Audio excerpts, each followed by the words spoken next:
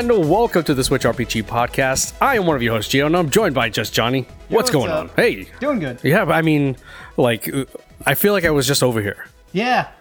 It's a short week. Very short. For us. We recorded late last week, and here we are, back on track. Yeah, because last week was like 2 weeks and like 2 days. Yeah. So we had a lot of catching up to do.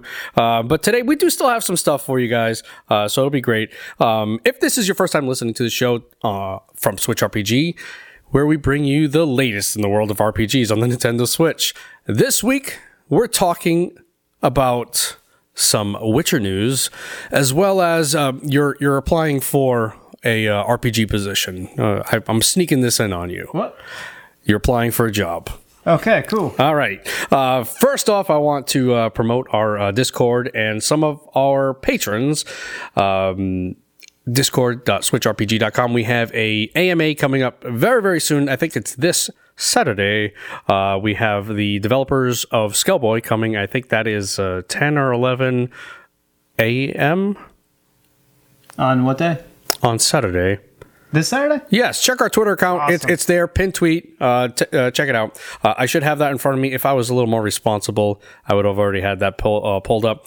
But I also want to thank our patrons. I want to thank Hedge Knight Mike, DJ Atkins, Michael C, Sequel Violist, and that's all I have for right now.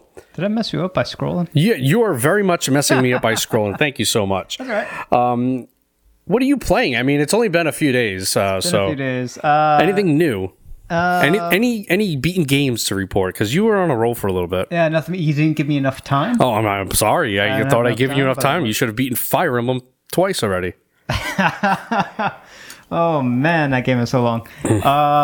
Playing more Radiant Historia. Yep. More Outer Worlds. Legend of Runeterra, which I have now officially gotten my full gist of what that game is. That is the card game? The card game from the League of Legends Riot Games. Okay. It's the champions you get in there are the League of Legends heroes that you're playing as and stuff like that, and like the creep and I guess other things that are in that big giant world that they have created.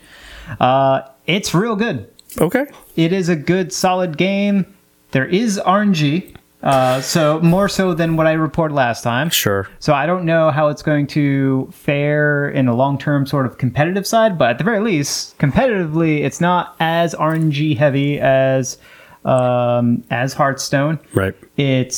There's still like a little bit of some quirks and bugginess, but it's still in beta. But it plays pretty well. The mechanics are pretty good and solid. It's like a faster paced Magic the Gathering, but with Hearthstone-like ease to get into it. So it's kind of like the best of both worlds. Do you think this has some staying power? I know it has Riot Games. It has League of Legends behind it. Yeah. But there have been others that have tried. Like you had Bethesda. They really tried to get a card game out there. Then you have Gwent. I mean, Gwent still kind of exists, but they're not. Gwent has a presentation issue. It lacks like pizzazz. Like Gwent is solid, but it's a game of numbers. Yeah. It's not like fun. There's no like interesting mechanics. You're really just crunching numbers. It feels very Euro. And Legends, right? Elder Scrolls Legends. Yeah. That one lacked a worthwhile meta system. Also lacked pizzazz, and the mechanics were just a little bit too. I know it had the two side system, but the mechanics weren't interesting or engaging enough, and it was still kind of RNG based. It just. It wasn't a good game. Mm-hmm. The fundamental design just wasn't good enough. And Artifact is one that you missed. And Artifact is probably the worst one of them. Artifact is bad. Maybe I chose not to bring that one up. I just want to always bring up Artifact because of how bad it was. Yeah. It was just so well, bad. and maybe it was just kind of we had the same thing with the Battle Royale thing. Like everyone had a Battle Royale mode or whatever. Then everyone had like a card game they wanted to put out. There's been so many card games since 2014's release of Hearthstone. Mm-hmm. It's vomit worthy. Yeah, so I mean, I hope it has staying power because I want to see something else kind of compete with Hearthstone. This one's good. This one will definitely compete with Hearthstone, but I think for the most part, the zeitgeist of card games is kind of over, but I'm glad this one's out because it's actually good. I uninstalled it though. What? Just a heads up, I uninstalled it. Why? I'm done. I'm done playing with it. Like it's the same degree of Hearthstone. It is more interesting than Hearthstone. There's better mechanics so far, but it's still like it lacks content and all that, which is fine. Like, Well, it's still relatively new. it's just not something I want to play for the long term, right? I don't want to get into that hook again, that sort of that hole, and to play it over again and try to get the daily login bonuses and stuff Yeah. like that. It's all a trap, chore. and I'm done Yeah. with that trap. Yeah. But it is a good game. Yeah, I could see your reasoning behind that, not to get stuck into something like that. If I was 10 years younger, or if I wasn't working, or if I was a Twitch streamer, I would get behind this game. If I was like a bona fide Right. Twitch streamer, I would get behind this game as long as there was an audience, or I'd try to develop an audience for it. Sure. Because it is early on, and I think this game is worthwhile to play as like a Twitch streamer that wants to get good at a card game. Sure. They don't have the crazy motor skills that you need. Right. So That would be me. Yeah. It's my kind of game. if this was me, back when I was heavy into Hearthstone, if this game came out during that time, I would totally pick up this Yeah. game and run with it. Yeah, I'm no good at card games. So I'm glad that, someone here is. Thanks for asking. I've been playing. I played a few other stuff. No, it's not even on the list. It is right there. Oh, I'm sorry. It is on the list. My apologize. Go ahead. I've been playing the Banner Saga on Switch. Yeah? The first one. The first one. Yeah, I mean, do they all come as a collection?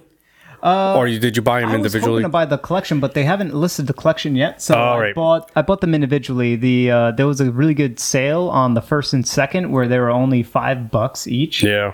So I just grabbed those, and the third one I think was like $15, and I didn't want to get it because I want to actually like play and beat the Sure. first and second. Yeah. And when that happens, and I still like it, then I'll go into the third. Well, you definitely need to play them in order because Yeah. the story continues. and the decisions you make. right. Can carry over. Yeah. But I mean, you can jump right into the middle, but it really makes no sense to do that. Did you play all three? I played the first and the second one. Okay. I did not play the third one. I actually have the physical version of it. Really, I love the presentation. I love the art style. I think it's a little too slow for my taste, It is slow. but it is very good story wise. It is there. I liked it. You think it's too shallow for you? No, the dialogue is badly written. No, Yeah, it is. It's like someone didn't know how to translate to English. it's a possibility. Who is The dialogue is weird. Some of the the developers? sentences just doesn't make. They don't make sense. They don't make sense. They're, you have to kind of figure out what they're actually trying to say or what they're actually referring to. I gotcha. So like the dialogue choices could have been in phrasing of things could have been done better. And the UI is a bit clunky. Yeah, it was stoic. That's what I thought it was. Okay. Right? The UI is definitely clunky, and I Yeah. think that adds to some of my That's the worst part. That's- frustration with it being kind of slow. It's I don't know.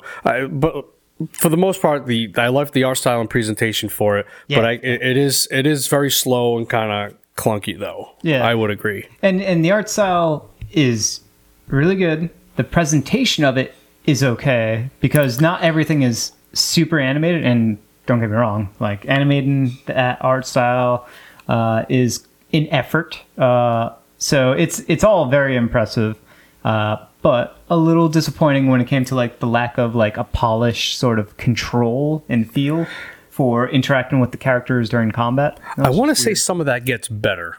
I hope so. I think it does. Yeah. From what I'm remembering. Yeah, it's not bad. It's just it's clunky. Mm-hmm. That's all. Yeah. Yeah. Okay. What else? And Smash because Byleth is now playable in Nah. Smash. Meh. That's an RPG character. Well, one of many in that game. Yeah. So, I mean, I know the different modes, I think, right? There's different weapons you can use. Well, it's not a different mode. It's all Yeah. It's all part of how the character controls. Different parts of your moveset Byleth will use different weapons Okay. for that particular button combination. So your neutrals are your bow and your side abilities, depending on if it's a tilt or a smash, is going to be the sword or the spear. And your down abilities, as long as it's not a tilt, like your down smash, your down special, those are the big giant heavy axe thing, and also your down air. So you change up your weapon based on that. It feels like a heavy character because it's a very slow character. Not like the slowest, but it is a slow character. Hits like a truck. Really? Yeah, most of the moves hit really hard. It's a weird, quirky character to use. It's almost like, and the recovery is like Joker, but better. Except with Arsene. Arsene's really good. Character plays pretty good. Okay. It doesn't play like another Fire Emblem character. It definitely plays like its own character, with elements of like Joker and other stuff. That staff, that side special, whoo, you cover so much range. It's real good. You're saying a lot of words. Yeah. I have no idea what you're saying. Yeah. It's good. It requires like way more practice. Yeah. And they're, just looking at some of the videos that I've been seeing of like the pros sort of trying to break down the character. There are some crazy combos that you can do with that character, but you can very clearly, just from playing that character, you can very clearly identify, this character's not overpowered because they are slower. Their grab doesn't have a really good range. But they are good at spacing, and I'm not a good spacer, or I'm not a good judge of spacing between my character and the opponent. So it's a character that you have to get practice to get good with. Have you played any online? Yeah. That's all I did. Okay. As soon as I loaded up that game, because you got to play that game against someone. Playing against the AI, whatever. So I went online and I did some, Smash online stuff with randos. I would just get annihilated. You get annihilated. And just when I think I'm like, okay, I'm really good. This is my character. And then you just go online and just. But they have a ranking system, so you'll eventually. So they match you up. Well, you get global Smash power. All right. And you'll drop as you start to do bad, and then eventually you'll hit other people who are also bad, and then you'll feel good because you're winning against them. All right, okay. Well, I have the game. Yeah. I really just wanted it for that special edition controller. That's just the way I am. You been playing anything else, Johnny? No, that's it. What have you been playing? Oh, well, thank you so much for asking. Pretty much the same games as last week. Divinity: Original Sin. And the reason is, I'm playing those games. I also just got a new Witcher game, which we'll talk about. Yeah. I've been doing a lot of. This is kind of a little off topic. A lot of 3D printing. I got myself a resin printer, and I've been just playing around with that and printing all sorts of things for my tabletop sessions. Because my DM wants monsters, and I've been printing all sorts of monsters, and I kind of regret it a little bit because I know I'm going to have to fight those monsters that I'm printing out. But I mean, I'm just having so much fun kind of experimenting and putting things together. I can't model, so I'm basically just going on myminifactory.com or Thingiverse and just printing things out. But yeah, I've been tinkering with that like nobody's business. Printing I just printed Olaf for my daughter. She absolutely loves it. I ain't painting it though because my painting skills are terrible. I'll see if I can have my DM. He's a painter, so I'll have him do it. You need very delicate hands. Yeah, I got non-delicate hands, and my son wanted Mario, so I printed up Mario for him. Okay, how big was the piece? They're about maybe 3-4 inches. Can you once you grab a model, can you scale it to a larger piece? Yep, okay. You can scale. I can scale it to whatever I want. I mean, some of the minis and the monsters I've been doing it all based off of 28 millimeters, which is your standard height for a regular mini character. So 28 millimeters, that's like what, 1 inch? Something, yeah, about that. The base is 1 inch, so it's a little bit more than that. Right. That's small. It is small. Yeah. They're all small. It's. So it's been fun. How much is like refilling your plastic juice? Plastic juice. So there are two different types of printers. I got one that uses plastic juice or resin, and then there's other ones that are fed with a filament, so a plastic wire, I guess you could call it. So the one I have is the resin. A bottle of 1,000 or 1 liter or 1,000 milliliters is $30. And how quickly do you imagine going through? I have how many printed Marios? Well, a printed Mario takes up 60 mLs. So 60 milliliters. Okay. Math that out. Drop the 1. Yeah. So add 50. it depends on how much volume you're using. It's about 20. Okay. So I can make 20 Marios. That's a very rough estimate. It's a little less than 20. But I could make multiple Marios at a time. You know, I could, if I wanted to. My build plate is probably maybe 4x6, so that's my surface area where I can build from. But I could stack a few Marios on there. Yeah. But yeah, I've been head deep in that stuff right now. Also playing games, the same games, but whatever. Yeah. Don't judge me. Yeah, the same game. So Divinity. I haven't touched Star Ocean in a little bit. Skellboy and the Witcher game. The new Witcher game, which I haven't even touched. I got it today, and Ember. Ember's that CRPG I talked about. Yeah. And I'm still kind of feeling Ember because I think feeling it in a good way or a bad way. I don't know. I think I'm noticing that I don't really like old school CRPGs. I think you mentioned this last year. Yeah, I think it's determined, and it's determined that that's it. Just don't play bad ones. Don't play bad ones. Well, don't play bad ones. What the heck? I played Pillars of Eternity. Everyone talks about how good it was, but I played the Switch port. It was just loaded with problems. You got to play it. First off, you got to play it on PC for almost all of them. Okay. I mean, it makes sense. Unless they were ported over really well. Which I haven't found that. I played Wasteland 2, again, another game that people praise, and I was just kind of meh. Yep. Everything looks green and brown and tan. Diablo is a computer RPG? Well, it's not available on the Switch. Yeah, it is. Diablo 3? Yeah. That's on Switch. That's not a CRPG. Technically, it's a computer RPG. Don't give me technically. It's got an isometric view. That's an isometric action RPG. Don't go. It's just very actiony. Oh, There's no pause button. I played so much Diablo 3. Yeah, that's totally on Switch. I played it on Switch. Okay. I have a whole series. I did a whole playthrough of the Barbarian and a bunch of other videos. It's just I need a good CRPG, and I really want Pillars of Eternity 2, which has amazing voice actors. It's fully voiced as far as I know. It's just not here yet. And I've already seen some reviews because I think it just came out on console. Yeah, you're talking about Deadfire.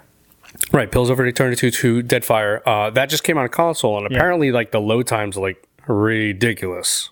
Ridiculously bad or good? Long. Oh. Huh. Very, very, very long. I don't know how it's rated overall, but I did hear that is already bad. So I don't know. Porting to console from computer, it is a challenge because the interface. If you're making something for PC, right, strictly for PC, you're typically leveraging that keyboard and mouse setup. I tell you what, though, Divinity: Original Sin 2. I know that's, to me personally, I don't consider it a CRPG. I consider it more of a turn-based. It's totally a CRPG. I understand that.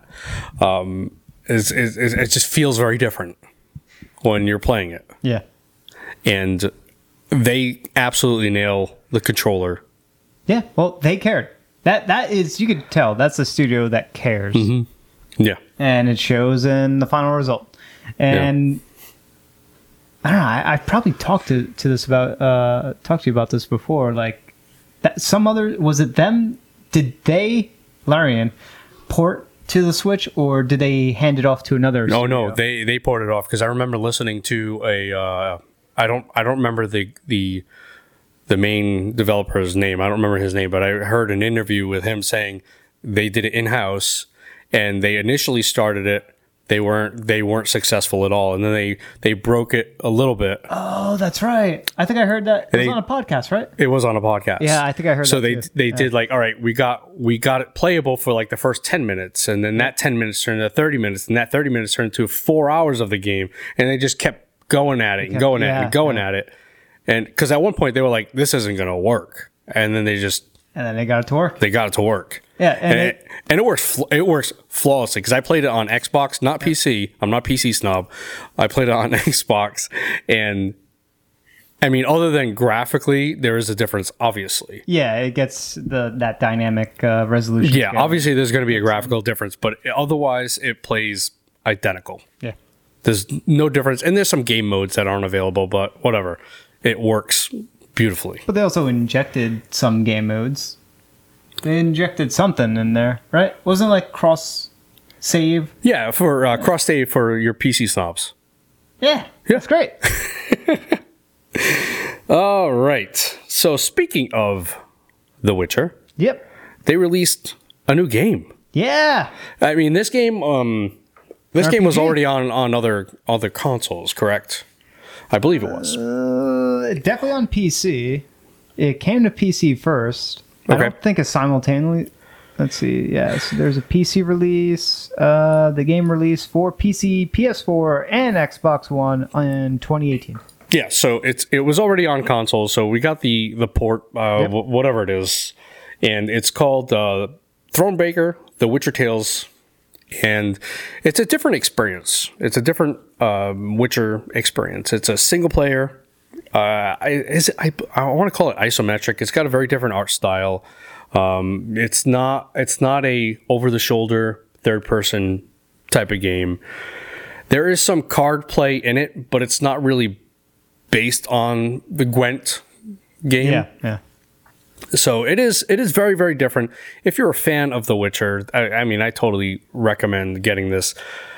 CD Projekt Red was nice enough to send me a copy of it, so I'll be playing that tonight. It's got a cool art style. Yeah, I'll be playing that tonight without a doubt, and I'm excited to get that going.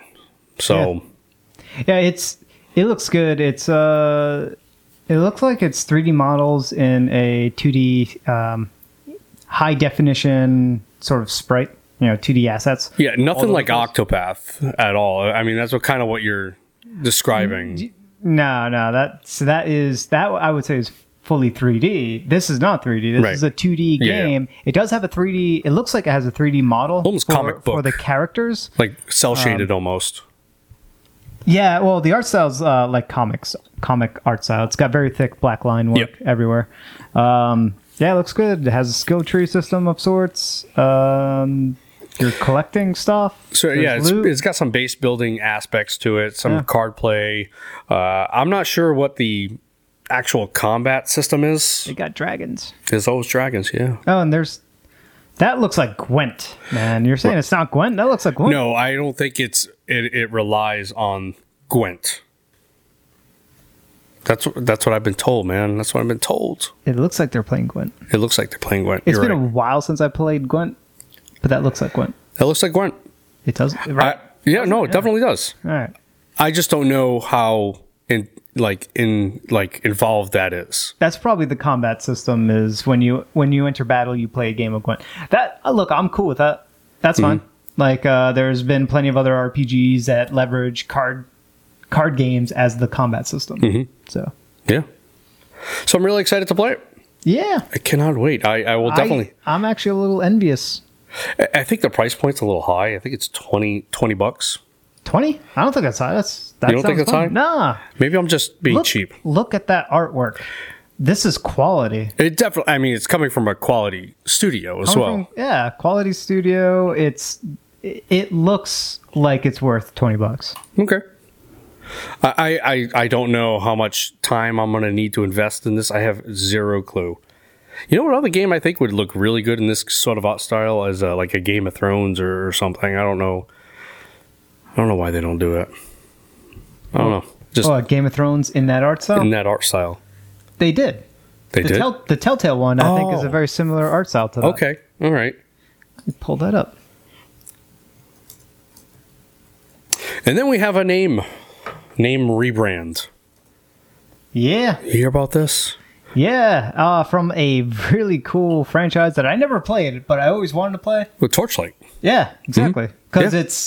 it's basically ex-devs from Diablo 2, I think. I think what the ex-devs in Path of Exile did, they went in a totally different direction than the ex-devs in Torchlight 2 did. Yeah, they went with like they deviated. Like Path of Exile went like, let's go dark, Even darker, yeah. and then the Torchlight people was like, let's go sunshines and rainbows. Very, very, very different. But I've played Torchlight 2 for a little bit. It's okay. See, look at that. Oh, you're looking at Game of Thrones. Yeah, the Telltale. Game of Thrones Telltale, right? Okay. It doesn't. So they use actual 3D models, so you don't really see the. So it doesn't thick look like it's black flat. line. Yeah. Yeah, Like a comic book. but it does present itself pseudo comic booky. I gotcha. Maybe that's why I was Well. thinking of it. Well, there you go. All right, back to Telltale. No, we're not I mean, going back to Telltale. Torchlight. So it was initially branded as Torchlight Frontiers. Yeah. And then, wait a minute. We're going with Torchlight 3. Yeah. So from what I heard on someone's podcast somewhere that I can't remember what it is. Hi everyone, Max. I forgot who. I have that plan right over here. Oh, sorry. And it's they tried doing something different. I guess they're trying to do like a free to play kind of With thing Frontier. with Frontier, and they got feedback from the people beta testing or alpha testing or whatever, and they had to negotiate. They said this Because they themselves. actually were- They mentioned this themselves. The Torchlight people, the devs. This is sort of what Is they it said. still Runic game? I thought Runic went. Oh, would you stop autoplaying, you dumb video? Because I thought.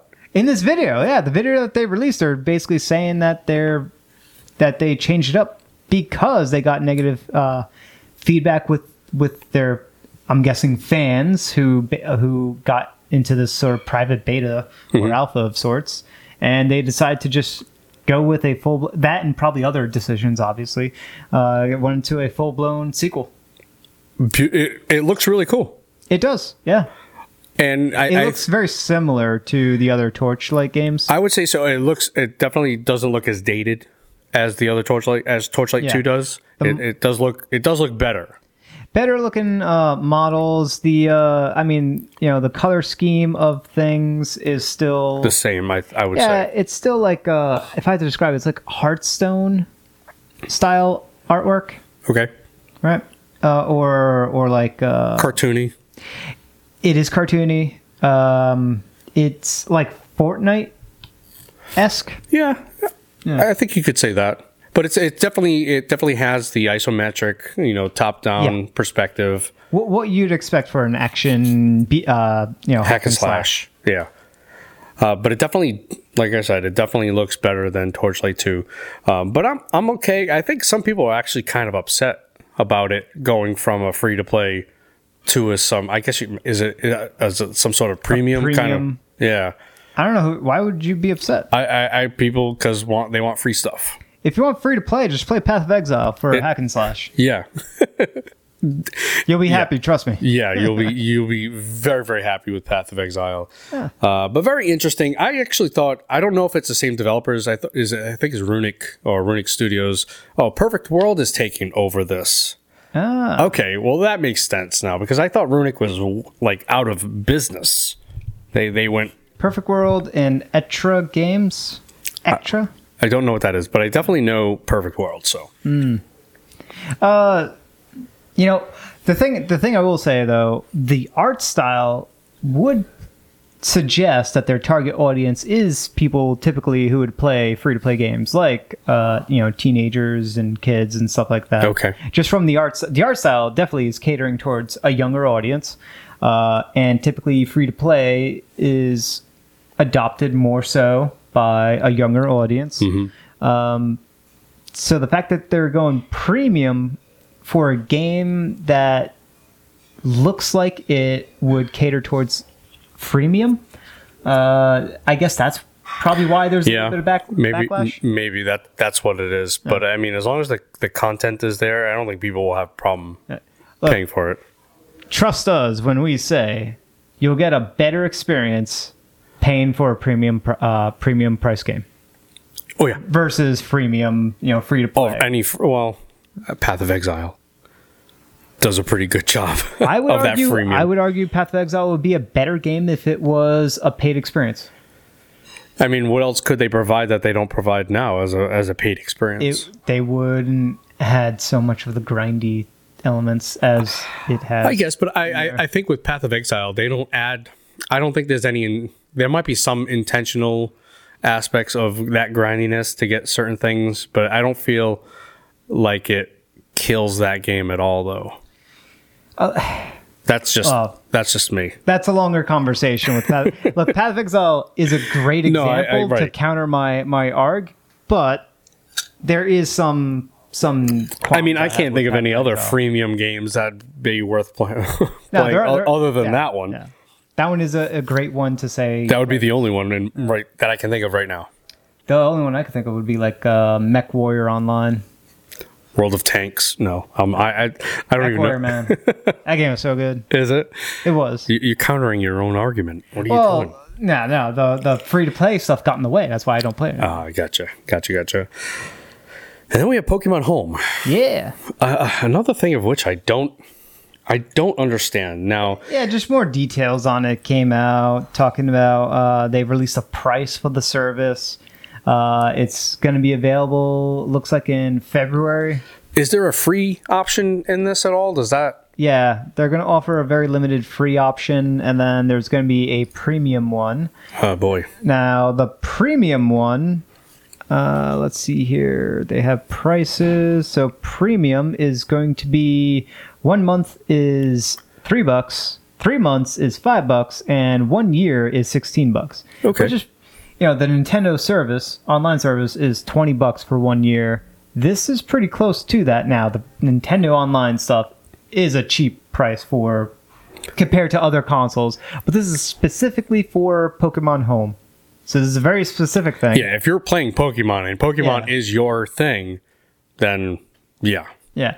And there is backlash from fans because Pokemon Bank was cheaper. I think it was like right around $5 for a year. And this is, in order to get the premium, it's going to be $16.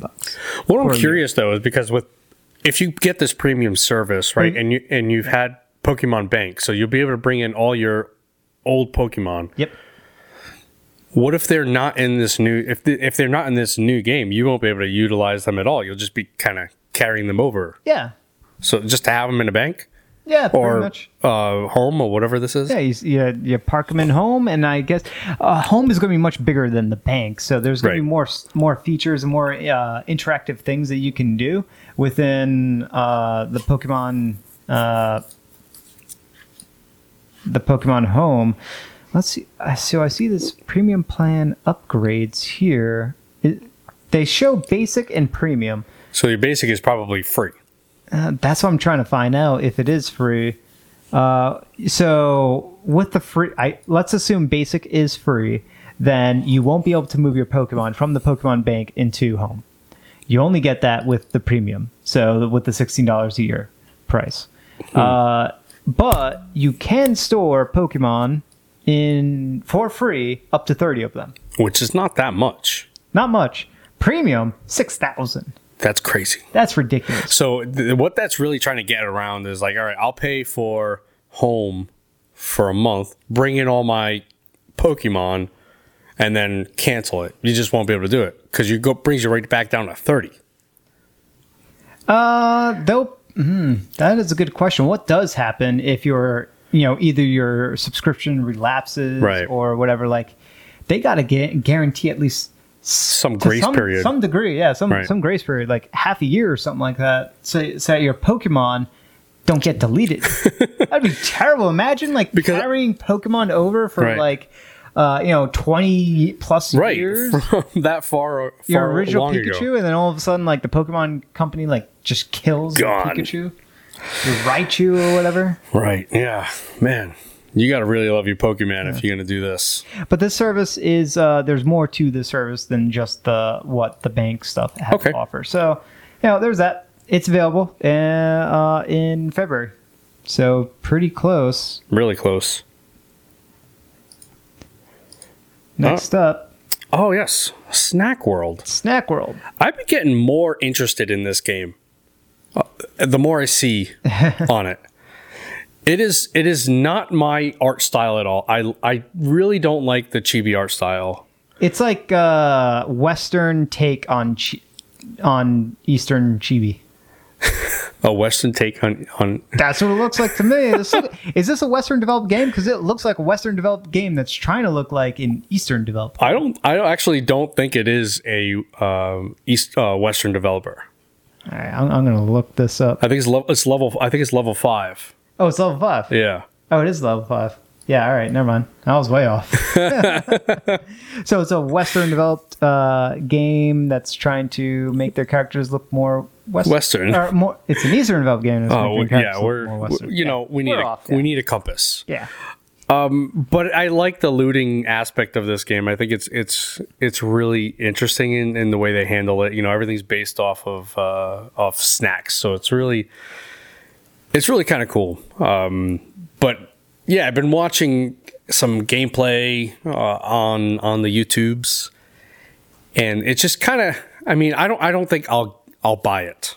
I'm not saying I'll go out and buy it. I just think it's just really kind of. The gameplay loop is a little interesting to me. Oh, this is we talked about this before with the puppet or claymation. Claymation, yeah. But that's just this FMV. That's just. It's not the actual gameplay though. Clearly, it's not because if you go back a little bit, you can see. I think it's like that is a terrible. Because this has already been released in the West. On what though? On the Switch. So what is this? Just an expansion? Nope, this is them bringing it here to us. That's what that is. Oh, okay. Yep. So localized. A localization, if you will. Yeah. Where is so you watched the exact same video twice. I did. I'm kind of going into a loop. This one? There we go. You know, Johnny, this is Johnny's first time using a computer, I think. Yeah. It's been a while. But yeah, I think it's interesting. It's coming out. I think when is it coming out? Of 20 soon. We will mention when it does because we have a list over here. You're right. That tells us. We'll do that. They got a character creator. I'm all out of sorts here. But it looks like you're creating your own Miis. They essentially look like Miis. Got like a little house over here. Some cool lighting effects. Basic texturing. This looks like the setup for Dokapon Kingdom. Oh man! As with any Western RPG, the intro is about 45 minutes long. Yeah, I was like, "Where's the combat? I want to see some fighting." Okay, it's an action-based combat system. Yes, it is an action, real-time action. Yeah. All right. Yeah. So you're kind of excited for this, huh? That was like a weird guilty pleasure. I think that's more what it is. I'm not saying I'm going to go out and buy it. Okay. Yeah. I just begin. I'm like, oh wow, that looks cool. That looks cool. Because for me, it's just the looting. I don't know what it is. I like that aspect of. I don't think it's randomized loot because I like that even more for whatever odd reason. I like the randomized loot, but I don't know. I kind of like what they're doing with that. This looks like it could have multiplayer. I don't know if it has multiplayer, but it looks like it could because this looks like a Secret Mana game. Different art style, obviously. Yeah. The combat it's Secret Mana combat. Well, it looks like there's a AI ally. So. Maybe. Which that's why I'm wondering, like, is there some co-op or multiplayer? Could you have someone tap in and play? All right. Snack World. Yeah. The dungeon crawl. Yeah. Take a look. It might be your thing. It might be. Nintendo. Yes. Has filed for some gaming trademarks. Oh yeah, 39 of them. A whole whopping 39 of them. That's a lot, and some of these trademarks are kind of exciting and kind of out of nowhere. They are out of nowhere. Where are these trademarks? What country was this for? Okay, in Japan. So this is trademarks for Japan. Games, retro games, like games that we haven't heard of in a while. Right. So this could lead to a few different things. Yeah. Like, are they going to add to the the Nintendo Online feature of not emulated games, but like your Nintendo baseline games, your Super Nintendo, or adding on N64. N64. I'm going to go through this list because a lot of these are N64. I see a lot of N64 games. I see some Game Boy Advance games, etc. Some DS games. So we got a game called Freaky Forms. That sounds familiar, but I'm not familiar with it. I'm not familiar. Kirby's Adventure. All right. I could have sworn that's already playable on the NES. Yeah. Or is that a Super Nintendo? No, Super Nintendo is something Kirby Superstar? different. Yeah, but Kirby's Air Ride. That's a GameCube game. Mm-hmm. So that's interesting. Why would they want to file for a trademark on that? That game hasn't been brought over to anything. unless they're doing some sort of mini console. Yeah. Kirby 64, The Crystal Shards. That game hasn't been heard of in quite a while. N64, obviously, right? Yeah, N64 game. And I actually rented that like when I was a little kid and played it.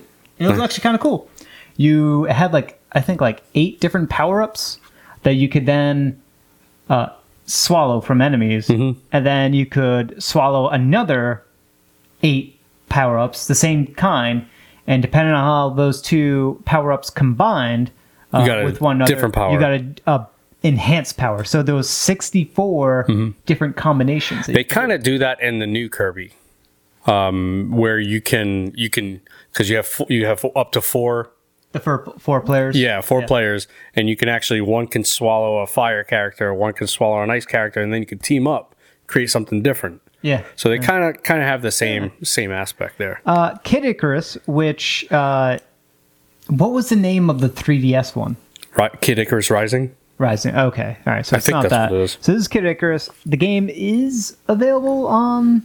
I actually don't know. If I don't it's think. on the, I don't think it is. NES emulator. I didn't like Kid Icarus. I hated that game so much. It's all right.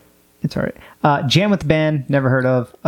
Golden Sun, Hey, Dark Dawn. that is sounds the familiar. DS game, I think.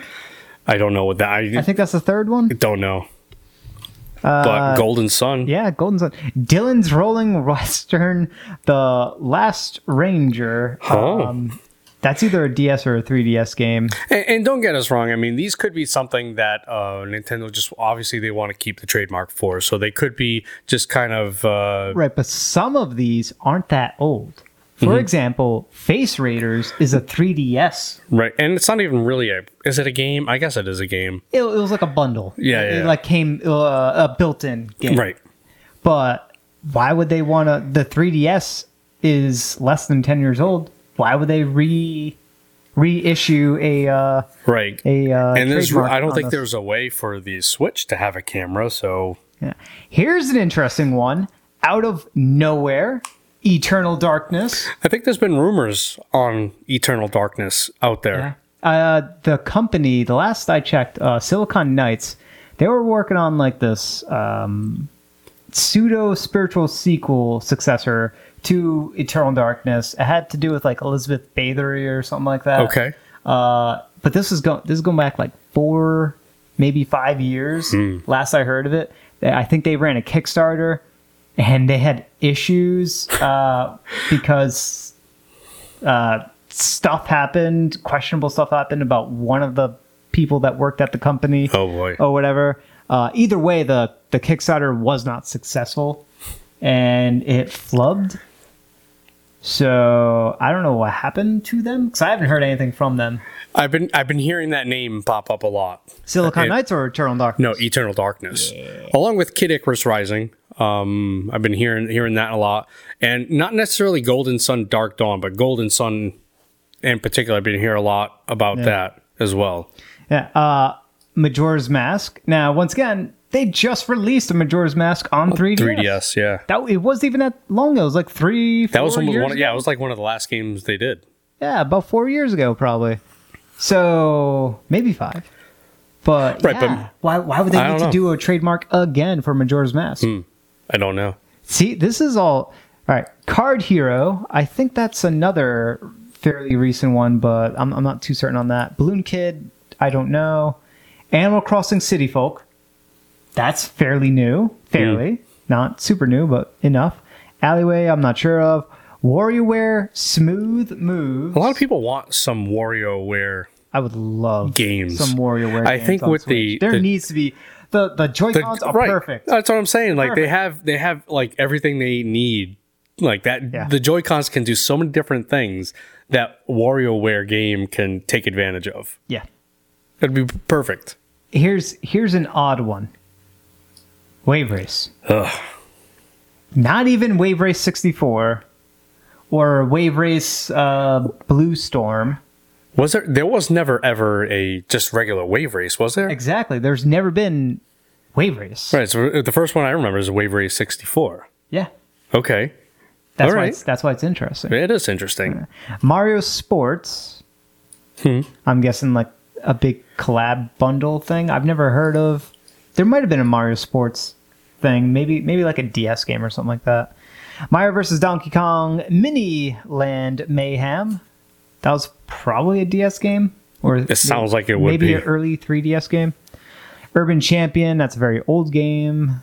The Wind Waker. The Wind Waker. The Wind Waker. That's weird phrasing, isn't it? Yeah.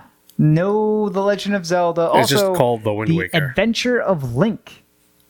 It's Adventures of Link, isn't it? But this Yeah, one says The Adventure of Link. No, it's Zelda 2: The Adventures of Link. Yeah. This is just the Adventures the Adventure of Yeah. Link. That is playable on the NES yeah. emulator. And I think same thing with Urban Champion. That's an NES game. Swap Note, that's just a built-in app thing. Yeah, right? that's a whole lot of nothing there. Super Mario World, that is available on the SNES online service. And mini console. Yep. Super Mario Sunshine. Heyo! People have been asking for this one. Yeah. Not me, but people. You know what this could be? This big giant list? A lot of these could be like false alarms, like things to throw people off guard.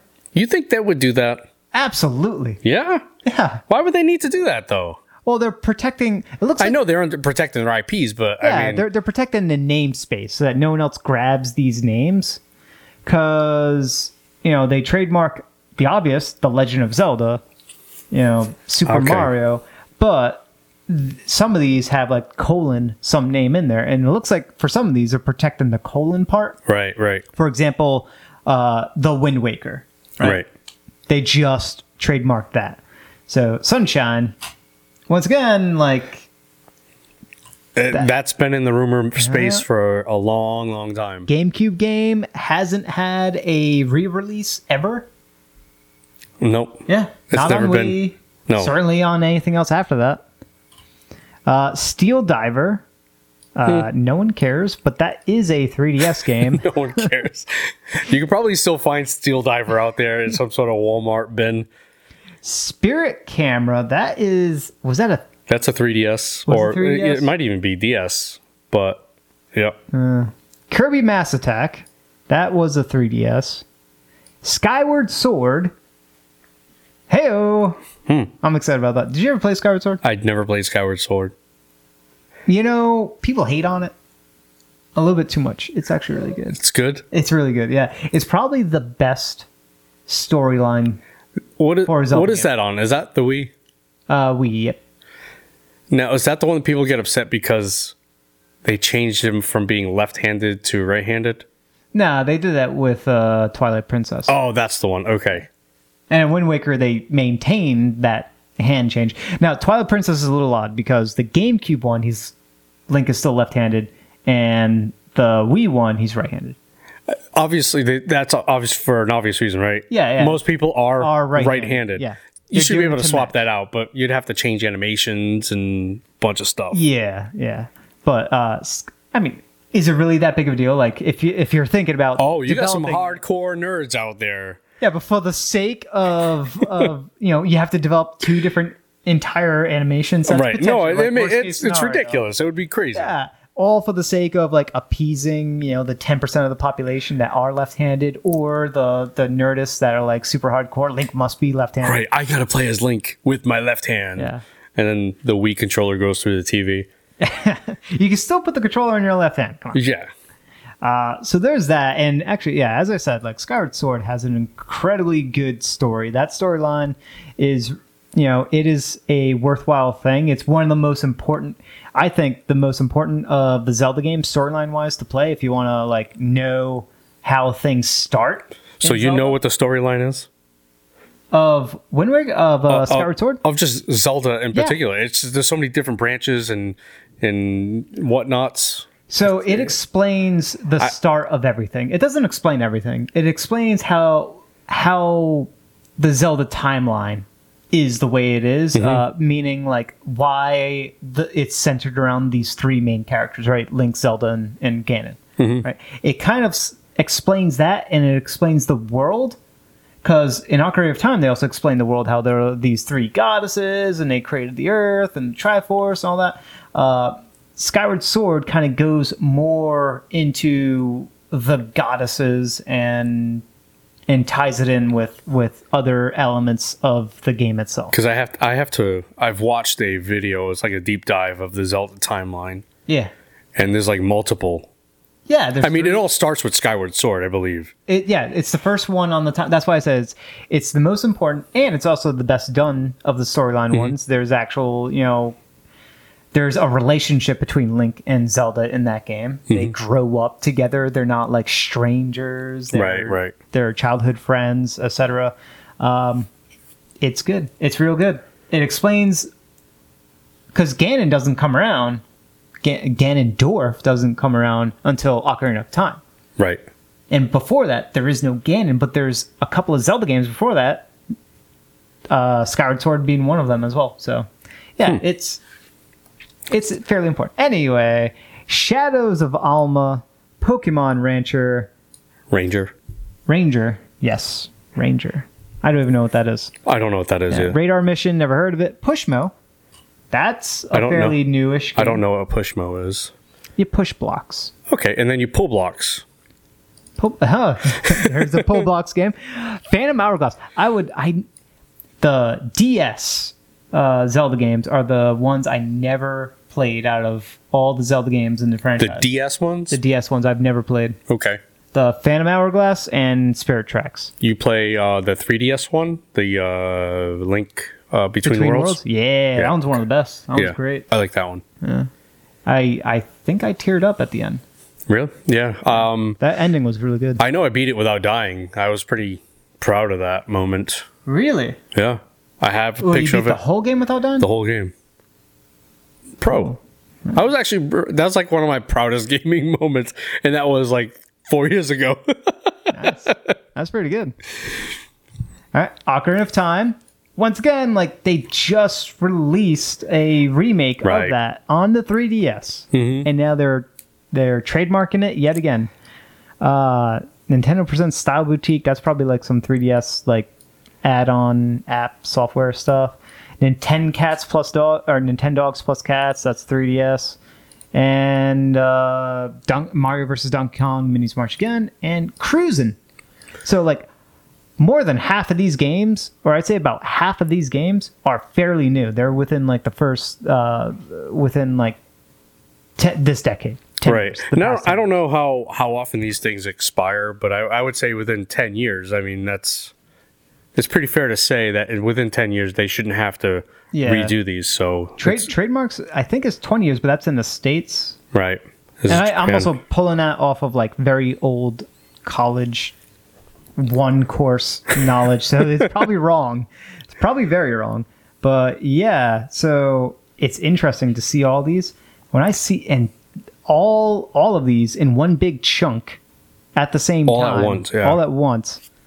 There is some stuff. There's some big hitters, and possibly some stuff on the way. I think the floodgates are going to be opening when it comes to like emulation for the Nintendo Online service. Yeah, I can see it. So you think they would do some sort of like N64 and GameCube and Wii or 3DS potentially? I could see a 3DS online. Oh man, I don't know if they have enough games there in that list to substantiate that, but you could do something. I think those might be like the herrings. I think those are the 3DS games. Yeah. Anything that's on the 3DS or DS, I think those are like misleading. Okay. And I think it is going to be N64 and GameCube and Wii, because Wii is pretty much a GameCube times 2. Mhm. So I think it is. Those are very likely. The DS stuff, I'm hesitant on, because doing that 2-screen functionality to mimic that on the Switch, it's a hard thing to do. Yeah. Yeah. Especially for the games, right? Especially for the games that really take advantage of that screen Because you have to tapping. draw on one, right? The Castlevania games. I mean, pretty much most of them. I'm sure. Yeah, they would have to figure that out, but They did do it for. Didn't they bring a Kirby Canvas Curse game to the Wii U? I don't know. Right. I didn't play Rainbow Curse or something like that. it. I didn't play a Kirby game. I played a few games on Wii U, but not that one. Well, it was first on Switch. Not Switch. DS. There was a Kirby's Canvas Curse, I think it was called. And then they made a sequel to that on Wii U. Because they could, because the Wii U supported that two-screen well then that makes functionality. sense. Yeah. It would make sense. So, I was gonna look it but up. you can't do that on Switch. You No. can't de-dock the system. No. And still get the. No, it's one or the other. It's, Yeah. you know. Maybe if you have 2 Switches. Now you're getting out of hand. You're gonna have to get 2 Switches to play a DS game. Or, you know what? Call me crazy, but the Nintendo online app that everyone loves Well, for your mobile device. oh, that useful thing. What I'm saying is that could be the second screen. They could utilize it It somehow. is a touch device, Right. and a lot of these games use that bottom screen. A lot of the DS games and 3DS games use the bottom screen for basic stuff like touch stuff. Nothing like graphically intense, and they use the top screen for like the shiny graphics. Right. Yeah, I think you got something there. An actual use for the Nintendo Online app. Yeah, to play DS and 3DS games. Maybe. Hey, who knows? We're stretching. Well, you've provided more information than Nintendo's done on that useful app. Yeah. Have you used it at all? Nope. No, I didn't. I haven't think so. even downloaded it. Have you downloaded it? I've downloaded it. Yeah, I don't know why I downloaded it, There but you go. You're further than me. all right. And then we have what is this Street Fighter? Yeah, just someone tweeted. Not just someone. Yeah, it was EB Games in Canada. They did a oops, big time, because they said that Street Fighter V Championship Edition is coming to the Switch. Oops. All right, Capcom wasn't ready to announce that. Nope, they weren't. And then later on, they kind of redacted their own post Of saying, course. "Oh yeah, we posted a tweet." So this is their response tweet saying, "We posted a tweet advertising Street Fighter V Championship Edition for the Nintendo Switch earlier this evening. Please note that the details in this tweet were inaccurate and were posted in error. The intention for this tweet was to highlight the PlayStation 4 version of the game." Okay. And you know how they don't say it doesn't exist? Right, they didn't deny it. They didn't deny it. So, yeah.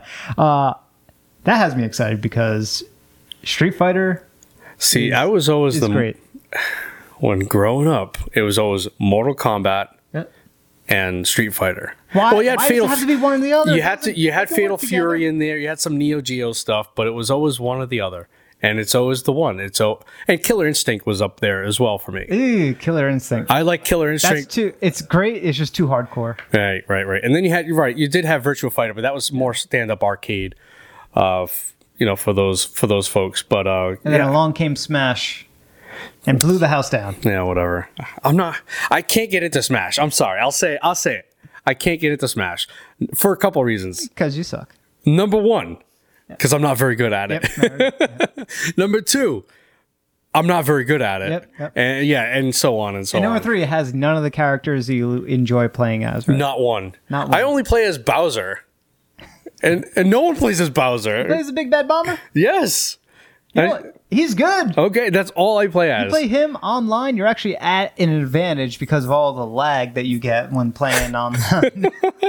See, maybe I would do a little bit You get better. the slowdown, it just benefits you, and all you do is just drop kick everyone off the screen. It's so ridiculous. Anyway, that's my my Street Fighter. So yeah, expect Street.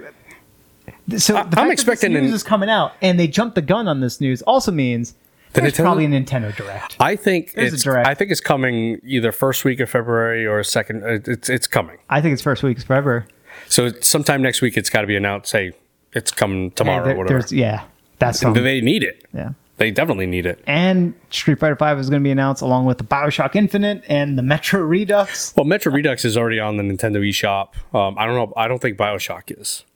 The Metro Redux is definitely already there. But yeah, you're going to see those ones that were kind of leaked a little early. And then you have all these little trademark stuff, man. This Direct, Something's happening. It's going to be a big there's one. so much hype. It's going to be a freaking whopper. There's so much hype. Going to be a whopper. All right. Some survey results were revealed from the Yeah. GDAs. So the GDA's 2019 Developer Satisfactory Survey results. A lot of other podcasts and stuff like that covered most of the stuff here. I just wanted to turn the attention over to one key little tidbit fact. Now, this survey is a bunch of game developers. So they surveyed a bunch of game developers and asked them a bunch of questions about like their job satisfaction and how they feel the trend of where their company is going or like how much crunch they're now sort of dealing with or how much crunch time has been alleviated, etc. Stuff like that. Right.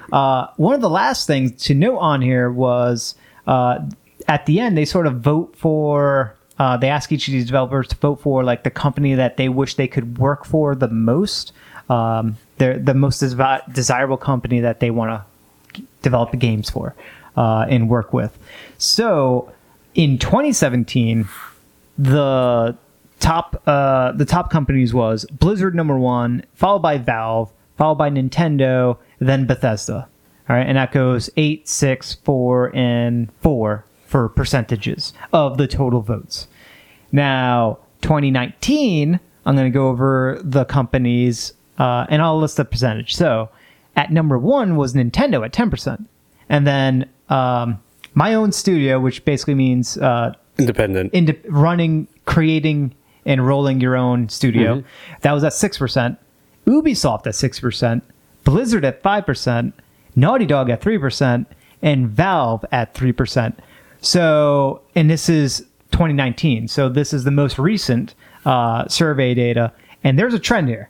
Nintendo jumped up more than double Right. of what people's interests are. And 10%, the largest for any one company in 2017 was Blizzard at 8%. This is 10%. So Nintendo's taken a huge chunk Right. So of all the companies that people could work for in the game industry. Nintendo has the most votes, and it takes up 10% of that. Right. And they've been more than doubled their 2017 numbers. Yeah. No, so 2017 you had Bethesda pulling in the rear. I'm trying to think of what they even had going on at the time to be on that list, and Skyrim on Switch. Well, that and Fallout 4 had been released maybe a couple years prior to that. There was hype for Fallout 76. This is probably it being It's right around definitely- GDC time. It's probably Fallout 76. Well, I don't even know if Fallout 76 people were aware of it. No, I don't think so. I think it's more, maybe Skyrim Switch or Fallout 4 hype. Yeah. Or still post hype, because again, that Post-hype, was a 2015 game. I did just look that up to make sure. Bethesda for Doom. Doom Okay. was getting, And that Wolf- was a 2015 game. Right. Wolfenstein, the new Colossus, probably was a 2016 game. And this is basically the birth of the Nintendo Switch. So Yeah. that was March 2017. Not many people was on board at the time. Yeah. And obviously you can see with the numbers now, people are definitely on board. More than any other company. Mm-hmm. Even developers that are starting their own company. Right. and I think they're seeing, and I think that's works hand in hand, to be honest. With Steam and in the Nintendo eShop, you're seeing a lot of indie development there. Yeah. And Absolutely. they have a lot more creative control, a lot more freedom involved in making their own stuff.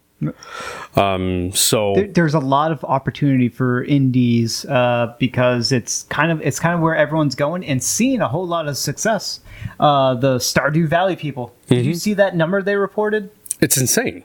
10 million copies. Indie developer. Awesome. 10 million copies.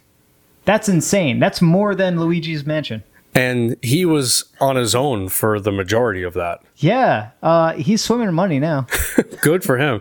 Like, I'd love to. ridiculous money. I'd love to see him move on from. Not. I don't want to see him move on from. I want to see what else he has to offer. He could make like another 10 games, have them all crash and burn over It'd the be next fine. 10, 20 years, and still be fine. Because Stardew Valley will continue to do well. Well, he could just he's Uncle Scrooge right now. He's got a big giant vault full of money. The Stardew Valley company and owner people, Right. whoever. It's not Chucklefish, is it? Chucklefish. I don't think they published it. No. Oh man, you're putting me on the spot. I knew this too. Well, they don't get all of that. No, I'm certain. no. I'm certain the indie dev in the one person in particular is probably swimming in most of the money. Chucklefish was a publisher, Oh, along with 505 Games. okay. Yep. But for the most part, the developer is Sickhead Games, which is basically Eric Barone. He was, for the most part, this was a kind of like a passion project for him. And also a Kickstarter, right? Yeah. So yeah, Nintendo. And I don't think we needed to see this to know that Nintendo was doing well, but it's really nice to see that, in behind the scenes, There's a people are huge on developer board. backing. Yeah. Yeah. So awesome. Okay. Moving on to listener questions. Again, Gio, I don't know what he's thinking. He did not post a reminder for any questions, but I think we have enough to go on here. Some upcoming RPGs. Yeah. We got some upcoming RPGs. So Yeah. let's see here. Let's go down on the bottom. January 30th. So that's Thursday. That's tomorrow. Tamara. So January 30th, there's Skellboy. Mm-hmm. We already mentioned, we talked a little bit about Skellboy. We also talked about Aviary Attorney, Yeah. Definitive Edition. That is also going to be tomorrow.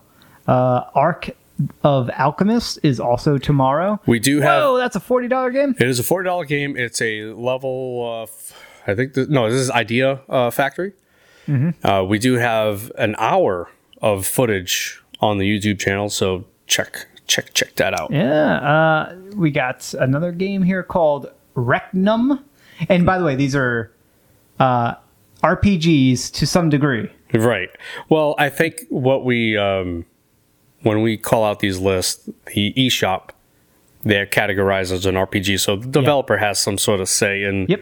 and maybe that term RPG or role playing game brings in a bigger audience. That's what my guess is. They tagged it for the bigger audience. Yeah. Maybe. So Recnum, we looked at screens on this game. It doesn't. Yeah, it's a $5 game.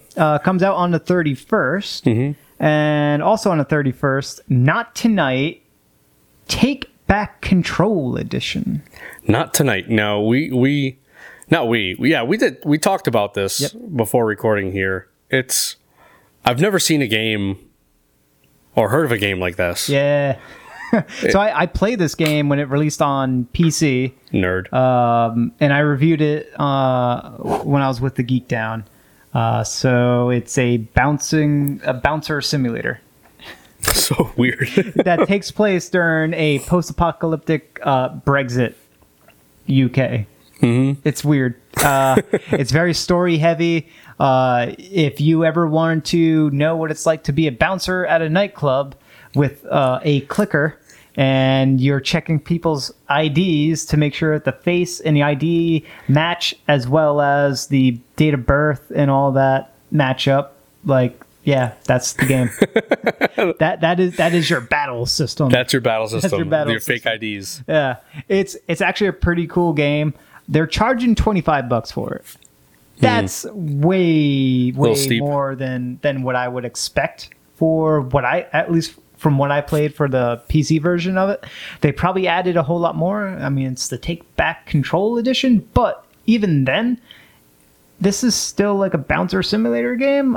maybe they shouldn't have incorporated so many extra stuff to inflate the price, but the price does seem a little high. That's your Switch tax. But the game is good.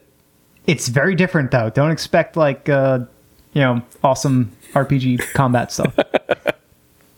It is fun to play, though. Right. In a weird way. It's different. Maybe it's kind of like, you're just kind of just doing your thing. Almost it becomes like a rhythm type of game. Yeah. Yeah. I can see that. All right. And it works well with a Joy-Con. That's your clicker. You can take it out and you're like, that would, if they incorporated that, yeah, that would be great. Like with HD rumble, it's like really awesome. tactile. Yeah. You can swipe in order to get rid of to throw away the clicker means you're accepting a person into the nightclub, and if you swipe away the ID, that means you're rejecting them and they're not going to be allowed into the nightclub. So. And there's also a blacklist, so you can see if the person's name is on the blacklist, which means they're not allowed in regardless of their ID matching and everything. So you have to be really on the job, because if you can make a few mistakes, but if you make too many mistakes, it impacts your pay. You're fired. And then you can get tipped, and also people can bribe you to get into the club. Nice. Yeah. So it's actually a kind of a cool game. What do those people do to get on the blacklist? That's what I really want to know. They actually do tell you. Oh, neat. Yeah, okay. They'll say this person is, drinks too much, can't handle the liquor, or that's pretty starts cool. fights. Yeah. They really get deep into it. Yeah, it's the story is interesting. Yeah. Really interesting. Okay, and then we have some sort of a mashup here. We have Indie Games Bundle. Yep. Indie Gems Bundle, Gems. JRPG Edition. That's on the 31st. There's also another game called Ash of Gods: Redemption. This game has been on Steam for a bit. I haven't played. I've been watching this. It looks like a tactical strategy RPG style game. It looks interesting. When I first looked at it, though, I looked at the reviews, the user reviews, and they weren't so hot. But I think the user reviews, the average on Steam has gone up. I'm not entirely sure, so maybe check as to what the users on Steam have been reviewing it. One thing to note is that, and what got my attention was the art style for this looks pretty good. It looks like almost Banner Saga-like artwork. Yeah, that's the first thing I thought of. Yeah. When I saw some screenshots, it looked very similar to Banner Saga. But when you look at the actual video, the animations are a little clunky. Banner Saga. No, for this one. Well, also Banner Saga. Yeah, also a little bit on the Banner Saga, but clunkier than that. Okay. So I'm not too certain if this is even more polished. They're charging $30 for it. I'm not sure if it's going to be worth that much. I would say check the Steam stuff. If the users like it on Steam, then it's probably going to be pretty solid on the Switch, hopefully. Mm-hmm. It would be nice if there was a user review functionality. Or any review functionality on the eShop. On the eShop, yeah. Yeah, I guess you got to, buyer beware. You got to do your own research, your own homework. Yeah. On the 3rd is Please the Gods. I actually played this. Oh, you did? Yep. How was it? You can see the video up on our channel. Oh. It's actually interesting. Now, visually, it's not stunning at all. Oh no. But it is an art style. It is an art style. Yes. I would say it is pixel art, but I think they got a little too detailed with the pixel art, where it almost takes away from the pixel art. It's not bad. Mm-hmm. But it's also not good. Right. Yeah, it's kind of in that in between. That? I don't remember what silly. I don't remember what they call it. And then when that enemy dies, it looks even more silly. But the way it works is you have an attack phase and then you have a defense phase, and it's all dice rolls. Yeah. So there's some randomness involved in it. And then you go to different nodes on a kind of a world map, and that's how you're making your way through quests. And now I only played the first maybe 45 minutes of it. And, it felt very similar. I wasn't seeing any changes involved in that time period. But, like I said, you would get to each node. You'd have to hunt for food. There was some sort of a hunger system, and that kind of affected your health. Some of these so it's got some survival elements. Mm-hmm. Some of these character art, character drawings look like they were done in Microsoft Paint. It definitely is, but that's what I mean. Like it's definitely pixel art, but they almost got. But they were good. Like they got really good at doing Microsoft Paint sprites. Like they got really good at it. Almost too good. Almost too good, yeah. Oh, but man. yeah, it's okay for. I think it's like $10. Yeah, I would say maybe a $5 game, but it's not terrible. It's not terrible. I actually don't think it looks like I think it might even be a $15 game. It is. It's actually plays pretty decent. Yeah. And I think that's as far as we're gonna go for the game. Yeah, there's big jumps for dates afterwards. Yeah, so. I'm sure that'll get filled up. Look at the gap, though. Look at this crazy gap. It goes, 3rd to the 13th. Right. And then 21st. We're skipping now a week. Weeks at a time for certain games. So, Nintendo's got to fill this up somehow. I don't know what they're waiting for. Yeah. We'll find out February. Can't wait for I hope there's a lot. I mean, because they really need to fill this. And what you're looking at is just RPGs. Crosscode, just can't wait. Yeah, and what you're looking at are just RPGs. Yeah. There's definitely more in there. All right, so last week we discussed some aspects of MMOs we'd like to see in a single-player game, and one of the users in our Discord reminded me that in Dragon's Dogma, their pawn system kind of... I'm not really sure how that invokes the MMO feel in the single-player game. Yeah. And this is from Red Guardian. Oh, yes, I'm sorry, Red Guardian. So... I do need to ask him to clarify that a little bit, because basically the way pawns work is you basically are renting yourself out to other people. That's basically how it is, and you can take on someone else's pawn. Yeah. So it's almost it just brings a co-op element into it. As you said, Dark Souls. That's or actually even Demon. Oh, I don't know about Demon Souls, but definitely the Dark Souls. Definitely Dark Souls does it. So. It's not anything. It's not like new, no. But this is kind of going back to what we said before. Like, what's the most important thing that single player games could take from It's the MMOs? multiplayer. It's the multiplayer functionality. Multiplayer aspect. It all comes down to multiplayer. That's it. That is it. And we also mentioned last week that we were going to be doing a triple R. Yeah. And here is the triple R. Are we doing ours, or are we covering the responses to the tweet first? How do you want to handle this? You think we should do theirs? Yeah, No. Well, Let's do ours. all right, we're gonna do ours. Oh, yeah, let's do ours. All So, right. the 3 games, Dawn of Mana, PS2, Legend of Mana, PS1, Children of Mana, DS. Nintendo DS. Yep. All right. So now, with Dawn of Mana really very much reminds me of Kingdom Hearts. I don't know why I get that feel. No, it looks like Kingdom Hearts. Okay, so you get that. Okay, so Yeah, you get that as well. It's maybe a poorer version of Kingdom Hearts, but of the 3 that I played, of these 3, I've only played 2 of them, so I can't say which ones. Like for Children of Mana, I never played that one. I definitely played Legend of Mana and Dawn of Mana. Dawn of Mana had a lot of issues. It had An atrocious camera. Camera was probably one of the worst things.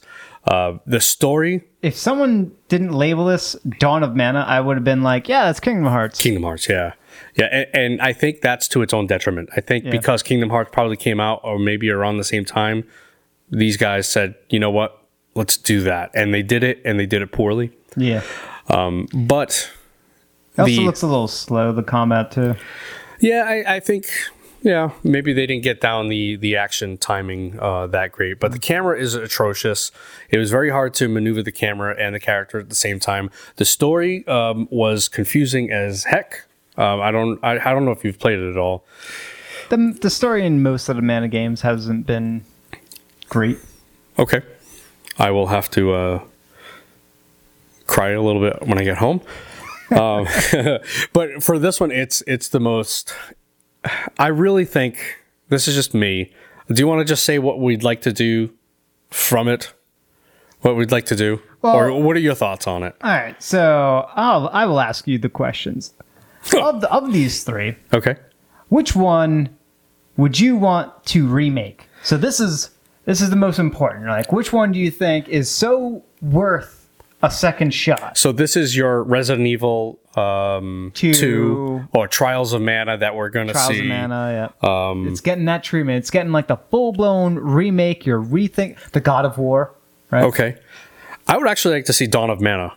Dawn of Mana is your pick of these three. Is my pick because it is so You bad. want a remake of a Kingdom Hearts game, and we just got a Kingdom Hearts game. But I don't want it Kingdom Hearts style. I mean, make it. But it's a remake. What do you mean you don't want make it a Kingdom little. Hearts? What But do you could essentially just do whatever you could just do whatever you wanted, right? I mean, if you're gonna remake it into something different or better. Hold on.